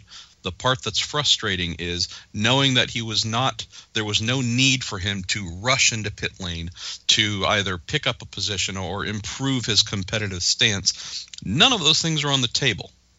So for essentially IndyCar's one true back marker to barge onto pit lane at an impossible rate of speed on wet tarmac and then spin trying to slow his car and send his crew chief flying through the air, that troubles me. That tells me that there's some sort of, again, situational understanding that did not take place. There weren't 10 cars stacked behind him and he felt, like you do on the highway maybe, and there's a bunch of cars right behind you wanting to get by and you feel pressured to speed up and move. None of these things happened. It was just simply him misjudging everything and causing one of his own crew members harm. So it's been penalized. $10,000. Been put on probation. I don't know if this is going to help the situation. But I can tell you that I don't think I think whatever credit he might have had coming into the season as a paying driver, is really the one driver who stands out among a fairly strong field. I don't know if he's going to be afforded any more opportunities to really get things wrong again. You mentioned protective clothing there and Eduardo Freitas' tweet. 2 other crew members were also fined for not wearing their helmets or not having the visors down on their helmet during that race. So IndyCar taking that very seriously. As rightly they should. It is one of the there's no point having safety rules not keeping to them. The only thing that I would say is, hopefully, the people who spotted that went and told them to put it right instead of just letting them stand there without it. That was one of the things that Dick Martin in the pit lane of the American Le Mans Series and the European Le Mans Series when he was over here was very, very good at. He would slap visors down if they hadn't been put down before refueling. He would, then you'd probably get one gimme from him, Marshall, but then after that it was going to be fine. But if you're spotting that before a car's come in, you've got to make sure that the guys are properly protected, haven't you? Completely. I think Dick Martin's approach, and many, frankly, I think you'll find that in most of the prop racing series, the officials on pit lane, the folks in race control, most of them are not sitting there with their little police ticket book waiting to just fill them out. They're more interested in the race going off without any problems and with everyone completely safe. So yes, I think if you see that happening, you try and tend to that quickly. But at the same time, Brian Barnhart, who's now the senior person in race control, this does fit the way that he did things when he was in control last time. And I'm not a big fan of fines because knowing the tight economic situation, at least in North America, there aren't a lot of teams that are capable of handing over $500, $1,000 on a routine basis without it hurting. And I know you might say, wait a minute, they spend millions of dollars. What's 500? Well, the reality is the dollars are incredibly tight. That's just a fact. So personally, I would rather see it in the form of, hey, opening practice at the next round, you just forfeited the first 5 minutes or the last 5. I'd rather see some sort of meaningful penalty. The $500 they can give, hope that will affect some sort of change. Time is really what teams need more than anything else. So I wonder if maybe that's a better way to go at trying to correct behavior. One final question for you, Marshall. Have you spoken to Robin Miller since the race? Yes, I have. Because I watched the TV coverage and he interviewed Jack Hawksworth. And me as an Englishman, I couldn't understand a word that Jack Hawksworth said. So how did Robin cope? Well, see, Tim, you're kind of tapping into one of my little private dreams, and I can make it happen. It would just be cruel. So, it hasn't happened yet, but there's a part of me that wants to hand Jack Hawksworth a microphone, hand his teammate Takuma Sato a microphone, and have the two of them interview each other. And my concern is we would have to have two people there giving live interpretations because, frankly, Takuma's English, I think, might be easier to understand than good old Jack's. But can we do this at Long Beach and we'll subtitle it? That's a great idea. Yeah, so, again, the team's mad at me. The team's already mad at me for saying that they were foolish to keep Sato, so I'm not sure if they're going to acquiesce to this one. But, we'll give it a go. I will. I'm prepared to put a microphone between the pair of them and have them interview each other. I'll do that. You film it. Before we let you go, MP, it's another IndyCar race this weekend. And as someone says, we've had a wingless race. Now we've moved on to a greenless race, virtually. And we go to the unforgiving streets of Long Beach with IndyCar next. I'm not even going to ask you what you think might happen there. But I do want to talk about IMSA at Long Beach because it is the third round of the Tudor United Sports Car Championship at the weekend. And this is the first of the split races. And it kind of hasn't quite worked out, I think, the way that IMSA might have wanted it, with the pro categories not mustering 20 cars this weekend. Yeah, again, mate, it's a bit of a reality check coming home from Silverstone where, everyone's happy. There's energy in the air, positivity, growth in all the classes, etc. The reality is maybe you say, hey, the finest pro drivers in IMSA has to offer will be there on display at Long Beach. Unfortunately, there just aren't enough of them. We have and I'm just general numbers, we have the roughly 9 to 10 full-time pro GT Le Mans cars, and then we have something in the similar number for prototypes. And numerically the grid will not be that impressive. But I think in terms of quality, there's no argument. We're going to see a high-quality field. So would it benefit from a pair of ESM HPDs or Ligiers? Oh, Absolutely. you read my mind. You read my mind. That's exactly what I was going to say. The problem with this for me, Marshall, is I know that the car manufacturers want to be at this event because of the prestige and because of the size of the market that California, and particularly that part of California, is. A lot of them even have their US or even global headquarters not far up the road at Irvine. It seems to be Automotive City up there. But with that money being almost exclusively now in the GT LM category of the American Le Mans Series, it just doesn't look great only having 17, 18 cars out there for, let's not forget, the shortest race. What is it, just 100 minutes this weekend? It's a long way for people to come from Europe for a race that is not as long as a WEC practice session. It also speaks to something else, Hindy, and maybe this is something IMSA can consider for next year's event or otherwise. I know the attraction is clear for the manufacturers, specifically in GTLM, also known as GTE in the WEC and at Le Mans. Attraction is clear, to your point. So many manufacturers are either based in Southern Cal, their arms are based in SoCal, or they have offices and such. But one of the things that we've lost in recent years, this isn't a blame thing. It's not IMSA's fault or anyone's fault per se, but the ability for someone to say, hey, so, the big sports car series is going to be at Long Beach. I want to come out for that one. Well, how many people are sitting around with GTE/GTLM cars in North America that are collecting dust that they can go do this and play? How many teams are sitting on 2014 or 2015 spec Daytona prototypes and P2s that are just there aren't? No. So we're it's not an elective thing. It's a case of we're going there with classes that the optional subscription rate just doesn't really exist. So that might be something for IMSA to consider. You have some decidedly special events. Which classes fit best? Which ones would people most likely want to go and participate in? And if you're looking at classes where, frankly, there's no inventory, there's really no inventory in North America of GTLM cars that people, privateers or otherwise, can go run, though, that's an issue. Same in prototype. And GTLM, frankly, really isn't a privateer class, so that is another added governor. So it's hard to see how you get out of this 18-car grid thing, Hindy, unless you look at which classes really would suit the track best.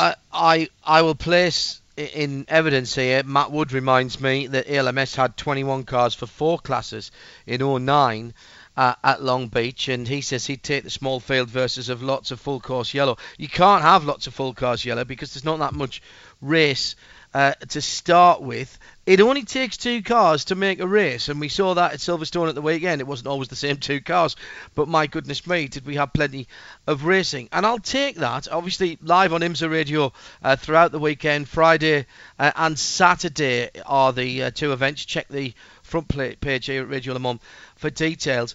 I just hope we get good racing, Marshall. I don't care whether there's 18 cars or 8 cars there. If it's a good race and the 100 minutes is packed full of action, then nobody's going to care whether there was 18 or 88 cars there. Understood, and I completely agree with that. The only thing I would add, and it's not maybe so much of a counter, but I made this point probably 2 weeks ago. IMSA, or under the Tudor United Sports Car Championship guys, is 2 years old. It's now in its 2nd season. While a series is attempting to grow, trying to show that it is viable, that it is built for the future, that there's positive momentum behind it, it's hard to go to a marquee event like Long Beach in front of, all the major industry magazines, all the other major manufacturers and series, and put a relatively small grid on track. So that, we could have the most amazing 18-car race ever in the history of the world. I get that. Just saying, if you're trying to show people, invest in us, believe in where we're going, we are successful, we are strong, numbers are a pretty big indicator, right? Just like TV ratings. You can have the best racing in the world, but if sponsors keep seeing low TV ratings, they're probably going to be apprehensive to opt in. Grids do matter when you get to some of these big events where everyone's there. It's easy when you're off at VIR, which we all love, but admittedly the world isn't there to see it. When you're sitting on the grid and there's 8 rows, maybe 9 rows, it just makes things a little bit harder to sell your growth and prosperity when it isn't sitting in front of you. Marshall, thank you very much. I look forward to catching up with you in California at the weekend. Full live coverage, of course, of the IMSA series at the weekend, the Tudor United Sports Car Championship, Friday and Saturday for practice on Friday, qualifying and the race on, practice and qualifying on Friday, warm-up and the race on Saturday. MP, Marshall Pruitt from Racer.com, thank you very much for being with us tonight. Thanks, mate, and get ready for some chicken and waffles Friday night. Oh, love it. I like that idea. Marshall Pruitt talking about food, and it's In-N-Out Burgers as well on the way from the airport, quite clearly. You're listening to Midweek Motorsport. It's exactly 9:30 on a Wednesday night. We're live, and we cross now to a secret location and say good evening. Well, it's good afternoon from where he is, so that'll give you half an idea of where he is in the world. To Darren Cox, the man at the top of Nismo in the world. Hello, Darren. Hi, John. How you doing? I am very well indeed. Is the car out? It's not at the moment. No, we're right between wets and dries, and this circuit that we're at is a brand new circuit, so the drainage isn't great. So if you go out on slicks, there's a few rivers running across it, so it's getting a little bit squirrely over the rivers, as you can imagine. So we're just taking a slight pause, and we either needed to get drier or wetter, but it's right in between at the moment. Where exactly are you? You're at the National Corvette Museum, aren't you? I can see the National Corvette Museum from where I'm sat, yes. This was meant to be a bit of a secret test. But there happens to be a webcam. No, it wasn't a test. We don't do anything secret. All right, okay. All right, but I don't think you knew that there was a webcam pointing at the track. And you know that some of our listeners have been timing you past the third tree on the left and working out average lap times and things like that. Yeah. No, we didn't know there was a webcam there, but as soon as we knew, then we were amongst the first to be telling everyone about it. So, no, it's great to see everybody on Twitter. There's actually an amusing, if you check my Twitter feed, there's some amusing banter on there over the last couple of days. Someone's done a brilliant posting of my face over the webcam camera, trying to block out the view, which is very funny. So, no, that's what we like. We like the fans getting involved, and yeah, it's great that we got the webcams on. In fact, it gave us an idea. Next time maybe we'll set some webcams up closer to the circuit for the fans just to look in at, because we've had such a good response to it. So no, nothing's ever secret. Of course, we would have liked to have kept this place secret because it's a fantastic facility, and I think Corvette have done a great job of building this place, and we're happy that it's only 4 hours away from our US base.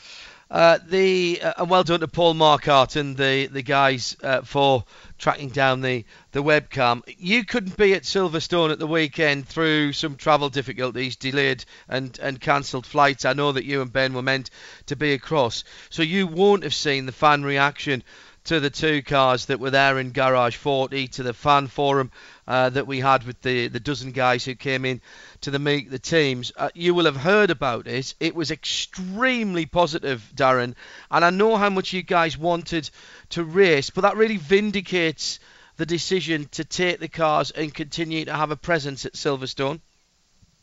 Yeah, we had another problem with I was going to do a joke there about Delta, but I shouldn't.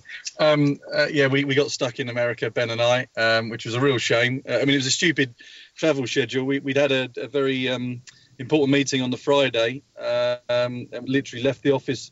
We're going to get straight on a plane, come to Silverstone, from the airport straight into lunch, and then the fan forums and stuff. And then literally turn around, go back to Heathrow and fly back to this test. So I probably got another 10 hours of sleep over the weekend, but I'd much rather have been at Silverstone. But yeah, I mean, I've got Paul Ryan sat next to me here, who's obviously, managing the marketing side with Jane and Lindsay, people behind the scenes would know, doing a brilliant job, and they've given me some fantastic feedback of what the fans were thinking about, what we did, and it was brilliant to see the pictures. As someone that's bought, you might be able to hear in the background actually. Is that the car warming up? Yeah. We just run it through its gears and stuff at the moment. They're just checking out some of the data. We're trying to understand our data channels a bit better, so they're running through that while they're. We'll put the team radio on in a minute if the car goes out for you. But yeah, it was fantastic. And as someone that was brought into the sport by my dad, the best thing was seeing dads taking pictures of their kids sat in the P1 car, which was absolutely fantastic to see. And then the pictures of the garage absolutely jam packed, and then other people's garages with screens around it did make me laugh a little bit. Yes, the Stuttgart wall was interesting, and that needs to go if I'm honest. How's things going, Darren? Marketing consultant John Heinhoff. Future for me in the diplomatic corps, clearly. How's the testing of the GT-RLM going? We knew you weren't going to be at Silverstone. You elected not to take the car to Spa in a couple of weeks' time. That's given you the opportunity to do this extra testing, which you wouldn't have been able to do. The guys, when we spoke to them on Friday at the Meet the Team event, were very upbeat. Mark Genet, I think, put it the best, Darren, saying when you've got a project like this, the steps that you make are big steps, and the more time that you can spend learning about the car, the more often those big steps come. So, all right, I know you're a racer, you want to race, but this is kind of all good news in the big scheme of things. We just had Michael Krum hasn't driven the car for was it 3 months, and he's literally just got in the car about 2 hours ago, and said it just feels like a completely different car. And what's good now, and this hasn't been the case until sort of the last two tests, was every try on the car goes in the direction we think it should go. Which makes the testing and the development very, very quick. What's great, we've got a journalist here behind the scenes, also Hebdo, and first of all, he can't believe the access he's getting to the program, and secondly, he really can't believe the speed of development. We're talking about what things we've changed and how we're changing them, and how the design gets done and how the manufacture gets done. And he's really impressed with that, and that's what we've been able to do is make these updates, bring them to the circuit, which is just around the corner effectively, and try them out and see if they work. The biggest frustration is the weather. I'm just looking out the window again. It started to rain again. We've got about 50% of our track time available due to bad weather in the last two tests. So that's not ideal, but it is what it is, and we'll crack on. And what's the next big step then, Darren? When do you decide to pack everything up and come over to Europe in preparation for the Le Mans test? Do you leave that as close to Le Mans as possible, or do you have to decant everything into some kind of European base? Yeah, we've got a temporary base at Silverstone, which we'll send all the stuff to. That happens sort of middle of May. We'll then shake the cars down in the UK, and then they just transport them down to Le Mans and then set up down there for effectively 3 weeks. So yeah, it's all pretty close, isn't it? I think it's 59 days, is it, to Le Mans? Oh, you haven't just said that, have you? Don't say that. Loud, I did, yes. That's as scary for me as it is for you. That just means I've got more work to do. In what state is the GT RLM going to come to Europe then? Is it where you want it to be? Is there still work to do? And what hopes do you have? What targets do you set, if you like, for where you're going to be at Le Mans? It's a multiple year program, so it doesn't have to go out and set land speed records in year one, of course. It will come to Europe finished. in fact, we're pretty set on the specification now. I mean, literally, we're doing setup changes now. We're not, having multiple changes. We've got our final front splitter design, which has been signed off this week, and literally we're doing setup changes. The good old-fashioned things like springs and dampers and caster and camber, and all that sort of stuff, all that mumbo jumbo that the engineers talk about. So so we're done there, and we're trying to get endurance running in, but the weather's a little bit against us at the moment. We'll just keep running as much as we can. Don't want to disappoint you. It was 25 degrees and bone dry at Silverstone all day. All those things I was saying about a good idea to have a base outside of Europe because of the weather, and it's coming back to haunt me. Couple of things just before we let you go on a more technical note that I've been able to speak about in the past, because now of course I've seen the car, albeit the cars that were at Silverstone the weekend. 16-inch diameter wheel rims and tyres that have a slightly higher profile than most of your competitors. What's the thinking behind getting a Michelin to supply you with those, and what particular challenges has that set for your tyre partner Michelin? Well, again, like most things on this car, this really is a prototype, and we're changing things significantly at the beginning of the program. For 2015, we'll run the 18-inch wheels and tyres, so not the ones that you saw on the show car. And that's something else that we can work on for 2016. So the story is, whatever we come to Le Mans with in 15, we already know what we want to go on in 16, and there's a big step change that we can make in 16, which is quite exciting.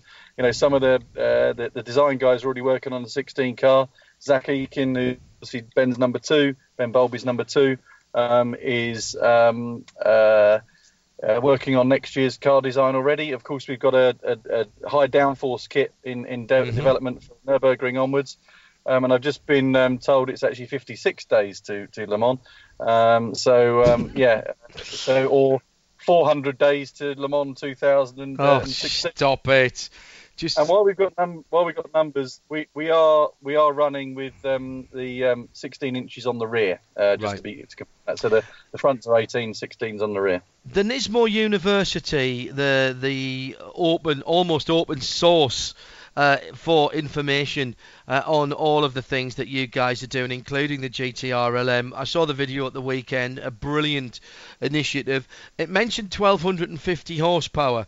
What we don't know yet is how that's split between the 3-litre twin-turbo V6 and your hybrid system. Are you anywhere near being able to tell us what category, 2, 4, 6 or 8 megajoules that you're going to run in yet, Darren? We know, but we're not saying just yet. I think this whole, and again, hopefully, Nismo University, you'll be able to see this whole conversation. I've said it before, but it's worth repeating. This whole balance of liquid fuel versus hybrid fuel versus weight is intriguing. I mean, absolutely intriguing. And, we have got 3 or 4 different audiences we've got to talk to. We've got to talk to more mainstream audiences, get people excited. That race at the weekend, I was watching it. It was silly o'clock. I got up on Sunday morning to watch the race from Monza at the Blancpain and then the WEC race. But that WEC race was one of the best races I've ever seen. I mean, it was unbelievable. And that's due to the fact that everyone's gone a different direction on that balance between the fuel and the hybrid systems. And to be fair, probably set up at Silverstone as well. Everyone was ignoring the fantastic high downforce that Audi had and the low drag that Porsche had, which helped as well. Everyone kept focusing on the power sources. And it's a massive challenge for everybody. Audi, with all their experience, are only at 4 megajoules, you say. Porsche have stretched themselves to 8. So it's absolutely intriguing. And, we've chosen a system to work on in which we think has got the best long-term potential. But it's pushing the envelope for this year. Absolutely. I mean, it's a massive challenge. But when we get it right, which we will, it will be right up there with that Porsche system we saw working so efficiently at the weekend. And have you got your hybrid system working on the car right now? Because I know that's been one of the things that's held you up a wee bit. It's not in the car at the moment. We're working, as I say, on setup work, so we've got some ballast where it would be. We've got a sort of parallel development program. We can learn a lot more. We can do a lot more running with that system on the dyno.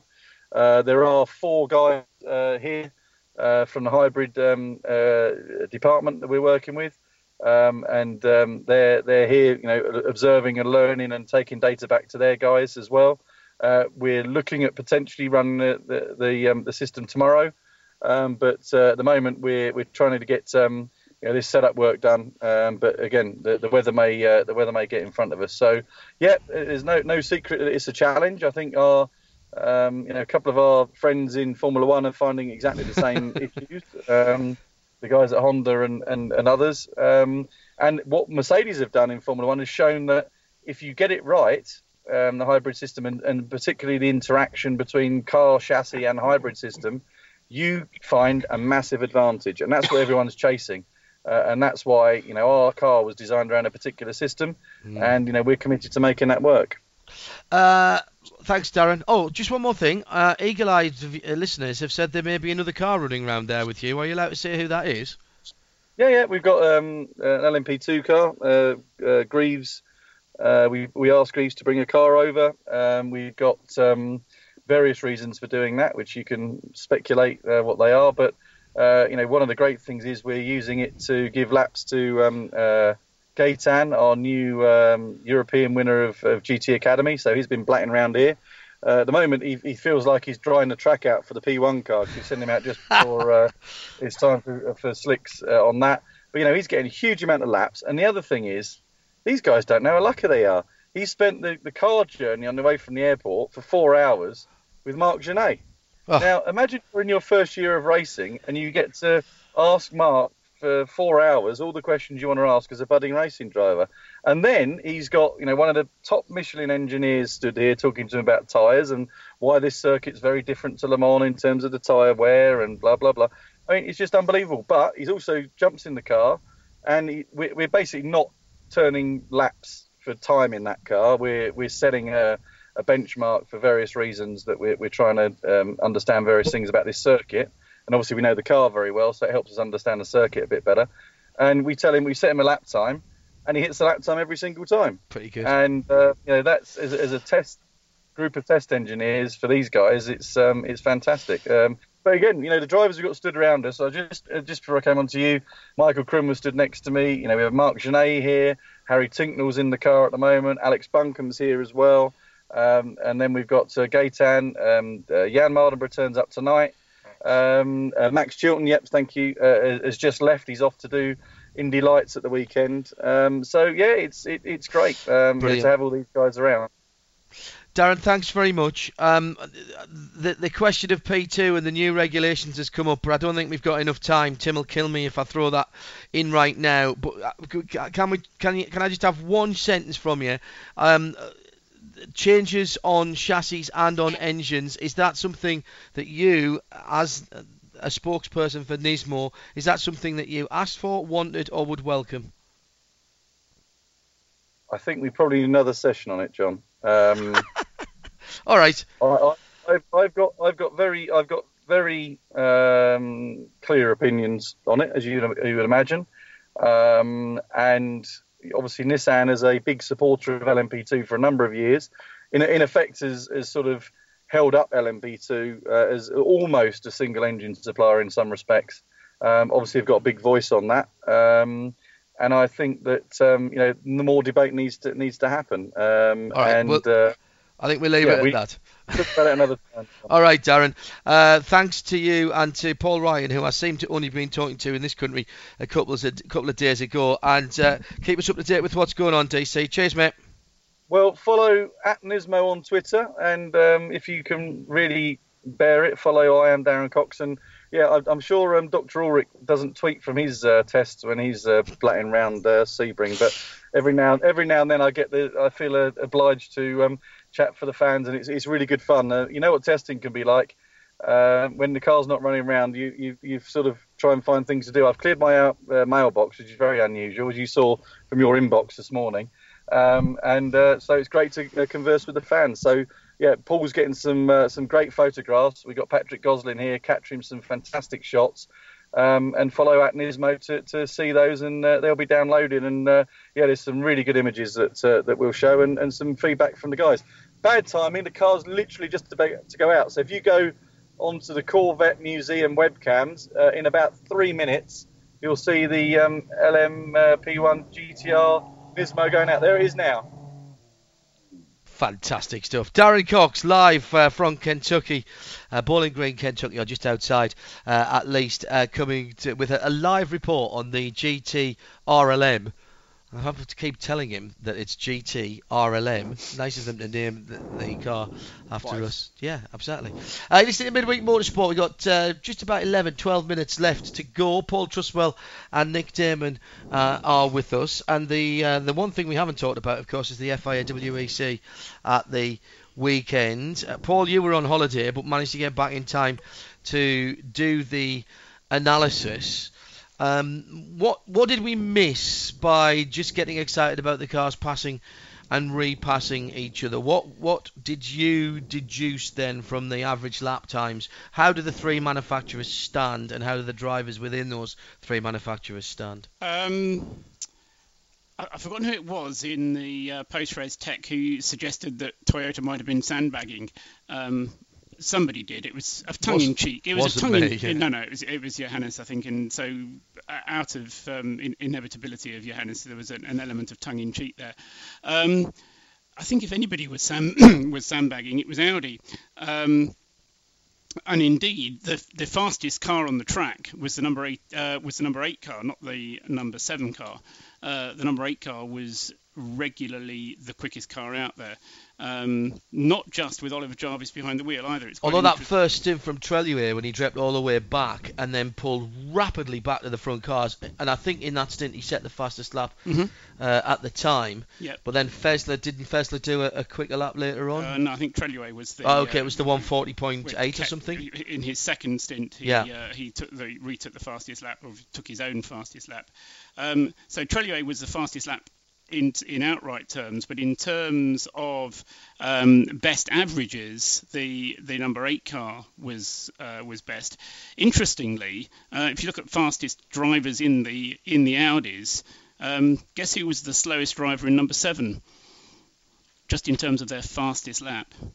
Lotterer must be asking us. Exactly, it was. Lotterer was the slowest of the three. Both Treluer and Fessler's fastest lap was quicker than any lap from Lotterer. But he did that mighty triple stint. Indeed. Which you called a hero stint. And it was unbelievable. Yeah. And unbelievably consistent, as well as being consistently quicker than anybody who was out in any of the other cars at the same time. Absolutely. I mean, Andre Lotterer has worked out how to drive this breed of LMP1 cars. Very complicated cars, as we've said. It's not just a matter of going out and putting your foot flat on the floor and driving it round, because you've got to be controlling how much power you're using and how much fuel you're using all the time. So Lotterer, as you said, did 3 stints, each of 28 laps, 84 laps in total. Average lap time for his first stint was 1:43.16. Second stint, 1:43.68. Remember, that was on then used tyres. And then his third stint was on 1:43.8. So all of those 3 stints averaging at the 1:43s. Fessler, he did, as Nick pointed out at the time, a single stint second. He took over from Treluer 44.6, and then his second stint towards the end of the race, when the track was getting a little bit quicker, I think, 1:43.4, and Treluer again, his average 1:43.3.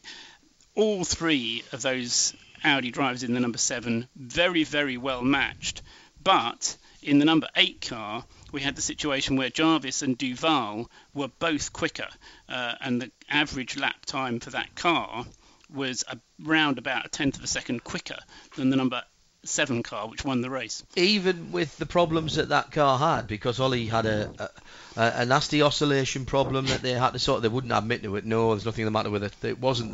Absolutely wasn't anything to do with the cleverly linked suspension. I'm stripping out the slower laps. So I'm taking, if you're looking in terms of the best 20%, which is a good way of establishing the absolute potential for the car, best 20%. And as I say, the number 8 car a tenth of a second quicker than the number 7. The pair of them, the pair of those two Audis, were around about 3/10 faster than the Porsches and a second quicker than the Toyotas. It was an Audi track, and it's particularly an Audi track one. Audi are running their high downforce or higher downforce, which they were at Silverstone. Typically, they've run a split program at Spa before Le Mans. I thought if Audi didn't win at Silverstone that the rest of the season was going to be very difficult, but I couldn't see anybody beating Porsche to pole, and so it happened. What do we think about the relative performance of Porsche then? Because I actually thought they did rather better than I certainly thought they would do. Expected the speed over one lap, but what were their averages like in comparison? Were they the third best of the three manufacturers? Obviously, they lost a car early on. No, second best. I mean, really? There was, on average speeds, they're quicker than Toyota. But then you would expect that because they're running a higher power car. Toyota are running the same power car effectively as they did last year in terms of their hybrid system. Yes, but they're using all of it this year, which they weren't last year. That's right, and I mean I'd like to come on to kind of reflect on that point in a minute. But in very broad terms, and it's a very rule of thumb, Porsche have upped their pace by about 4% over last year. Audi has upped their pace by about 3% over last year. Toyota have upped theirs by about 2%. So on a rising scale, we've now got the situation where Audi seems to have the quickest car, Porsche has the second quickest car, and Toyota has the third quickest car. For me, Toyota have the best all-round car in every circuit that we go to for the season. I think Porsche will be very quick at Le Mans, particularly down the tubes. They've clearly got a slippery car. Audi right now, and we haven't seen their bodywork for Le Mans, have got a car that works very quick through fast sweepers. Silverstone, they loved it, and in fact, I think I did say Audi, we do the twisties best, the twiddlies best, and I described them as the Slarty Bartfast of the WEC, which I'm sure will make it onto an Audi advertisement at some time in the near future. That could all change, of course, with low drag versions of the cars for Le Mans. I'm asking this because I don't know. Do Audi have a low downforce for Le Mans? I asked that question of Chris Renke, and he sidestepped it almost perfectly. However, he did then say it has been our practice in the past to run different cars at Spa and evaluate what we might do when we go to Le Mans. Of course they've got one. Yeah, I think they have. And they turned out with a long tail 3 years ago. A longer tail within the regulations, but longer than the one they were running, correct? And the regulations do allow you to have a lower downforce. On that subject, it's interesting that if you compare top speeds through the speed trap at Silverstone this year versus last year, all three, Porsche, Audi and Toyota, were slower through the speed trap than they were last year. I would have lost money on that. Absolutely.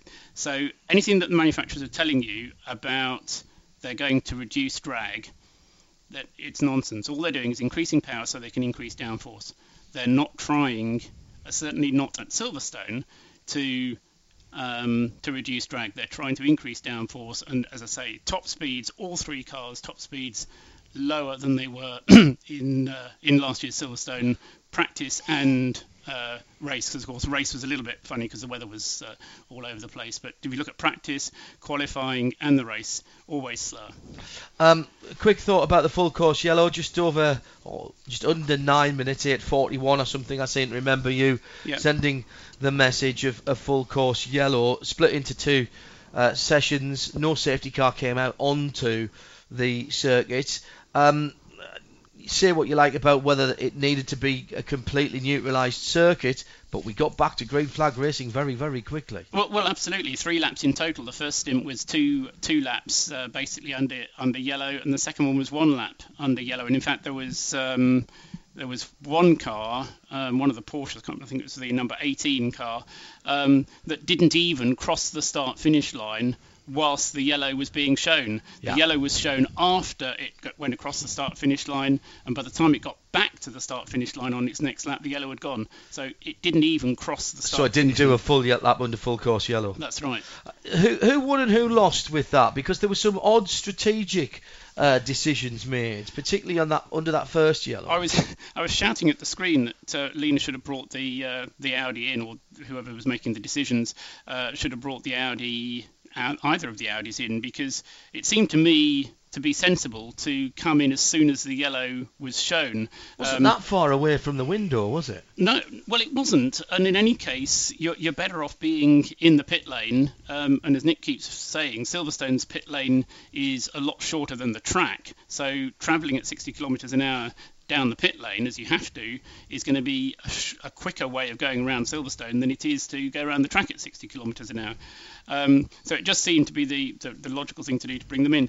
And if you look what did it cost them then by not stopping then, do we think? The two Audis, I reckon, lost respectively, because remember they swapped round as well, because the 8 and the 7 were in order 8-7 as they came in, and as they came out of the pits it was 7 ahead of 8. So the number 7 lost 26 seconds, I reckon, and the number 8 lost 36. Sorry, I can't read it in writing. 32 seconds. So around about 30 seconds lost by the two Audis as a result of coming in on the second yellow flag lap rather than the first yellow flag lap, which is what Seb Buemi did in the number 1 Toyota. Because effectively it went green before they finished their stops. They just got out as it was going green. Right.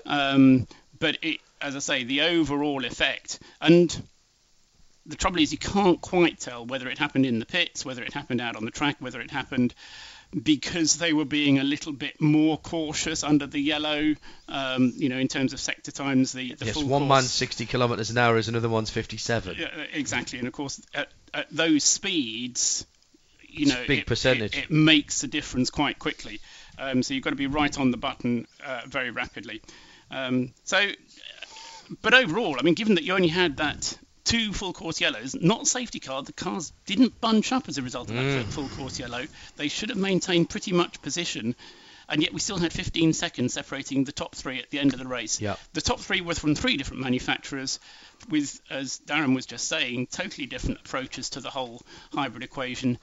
And I mean, that is a massive, massive, massive advertisement for this kind of racing. And for the regulations. Yeah. The openness of regulations. Paul, thanks for hanging on. And being with us. What was the highest wind speed? Oh, yes, what was the highest wind speed? 37 kilometres an hour, just as the race started. Interesting thing, after the race started, the wind dropped. It was coming from the south. It didn't feel that to me, I can tell you. Whipping right through me it was. Have you stuck your head out of a car window travelling at 40 kilometres an hour? Yeah, it's quite windy. Blow it away. Can we extrapolate anything for Spa, for Le Mans and the season beyond? Are you seeing how many laps people will do at Le Mans? Is it still going to be 10 and 11 and 12 and 13? Or what? 14 for Porsche, 13 for everybody else. Right. Doesn't that give Porsche the win? If they keep going? No, because they're not quick enough. Well, that's a big... And they can't keep the tyres under them. Of course, tyres is less of an issue at Le Mans because there's no restriction on tyres at Le Mans. Mm-hmm. There is a restriction in 6-hour races. And you saw that big incident that Lieb had at the end of the race because he'd had to use the used set of tyres, the second used set of tyres from qualifying. Even then, he would have also had to have used one set. You have to use one set of tyres twice. Correct. And the set that you've used in qualifying. But the other big factor which is going to affect Le Mans is because of the way that we talk about 2, 4, 6 and 8 megajoules. Yep. That is the megajoules that the cars are allowed to deploy during a lap of Le Mans. If you go round another circuit, it's prorated down to the length of the circuit, but multiplied by 1.5, 1.55 to be precise. And so that means that if you're struggling to produce your full megajoule capacity, or the problem is not producing it, it's harvesting it, it's getting the energy into the system in the first place. As we saw with Toyota under full course yellow. Yeah, because if you don't collect the energy, you're not going to be able to deploy it again. So at Le Mans there is less of a problem, particularly for Porsche and for Toyota, who have got to collect more, but there's less of a problem for them to do it because they've only got to collect exactly 6 or 8 megajoules of energy over the course of the lap, and that's going to be easier for them to do. And they have some big braking events in Toyota's case and big accelerating events, which is where Porsche are harvesting from in their case. Yeah, and I think what will happen is that Audi's advantage that we've seen at Silverstone may be repeated at Spa, but it depends what configuration they're running because of this experimentation that we're expecting them to do.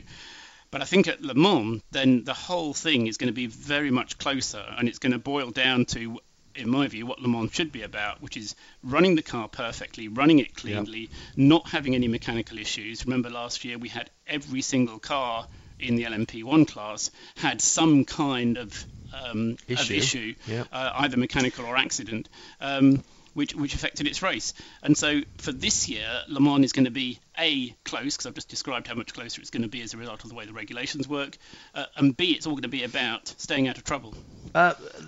Audi have been the people who have increased their hybrid energy more than anyone else by 100%. By percentage-wise, yes. Yeah, it's now 4 megajoules. It was 2. It's the same amount of energy as Toyota have gone up from 6 to Porsche have gone up from 6 to 8. Neither of them have added any weight to the car. The new aero package seems to have proven that there wasn't actually much wrong with the Audi engine to start with. They've got a better balance on the car. It's wearing its tyres very nicely indeed. Is there an option for Audi to use this additional energy that they've got to stretch their fuel, and which is clearly what Porsche can do, to stretch their fuel to get the longer run, or do they not need to do it at Le Mans because the extra speed will out in the end? Porsche went for a very brave strategy at Silverstone from relatively early on. They wanted to save.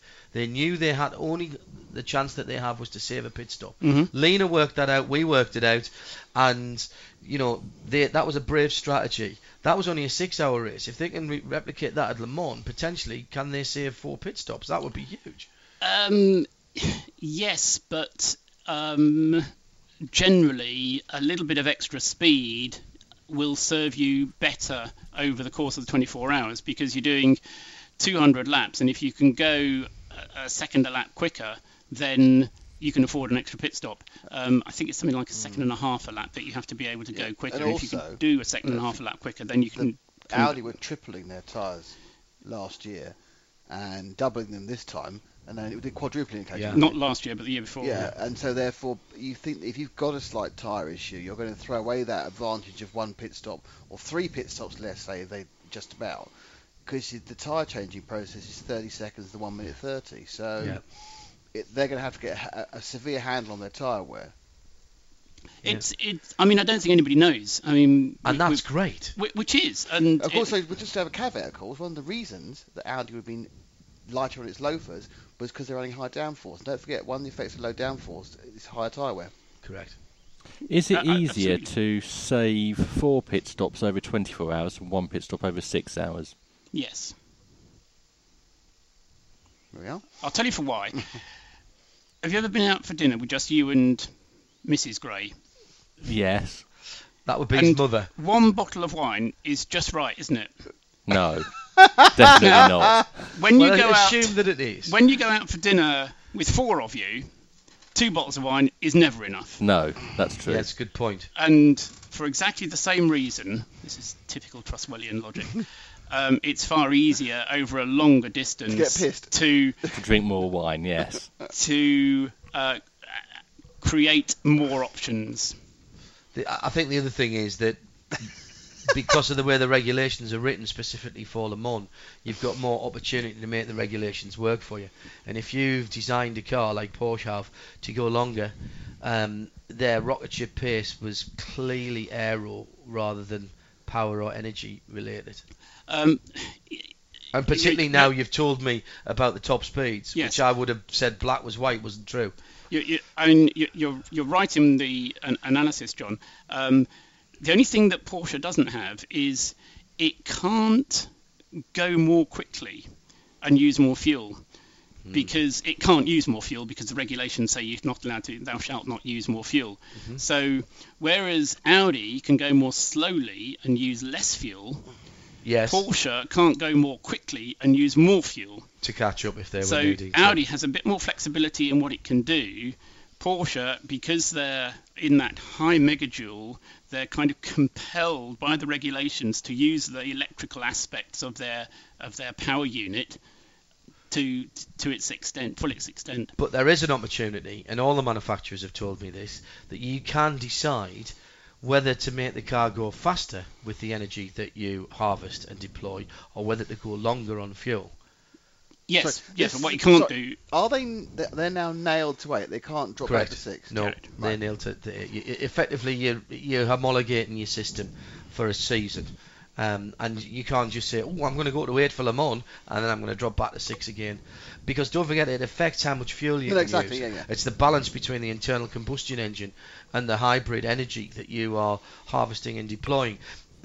I think one of the things I think that Audi have found, and I think this could be crucial, is I think that they possibly are slightly more flexible with how they use their hybrid energy, in terms of whether they use it for big grunt out of corner, all-wheel drive, not traction limited, whoosh, thank you very much, or whether they use it when they're lifting off and allow it to continue the car accelerating.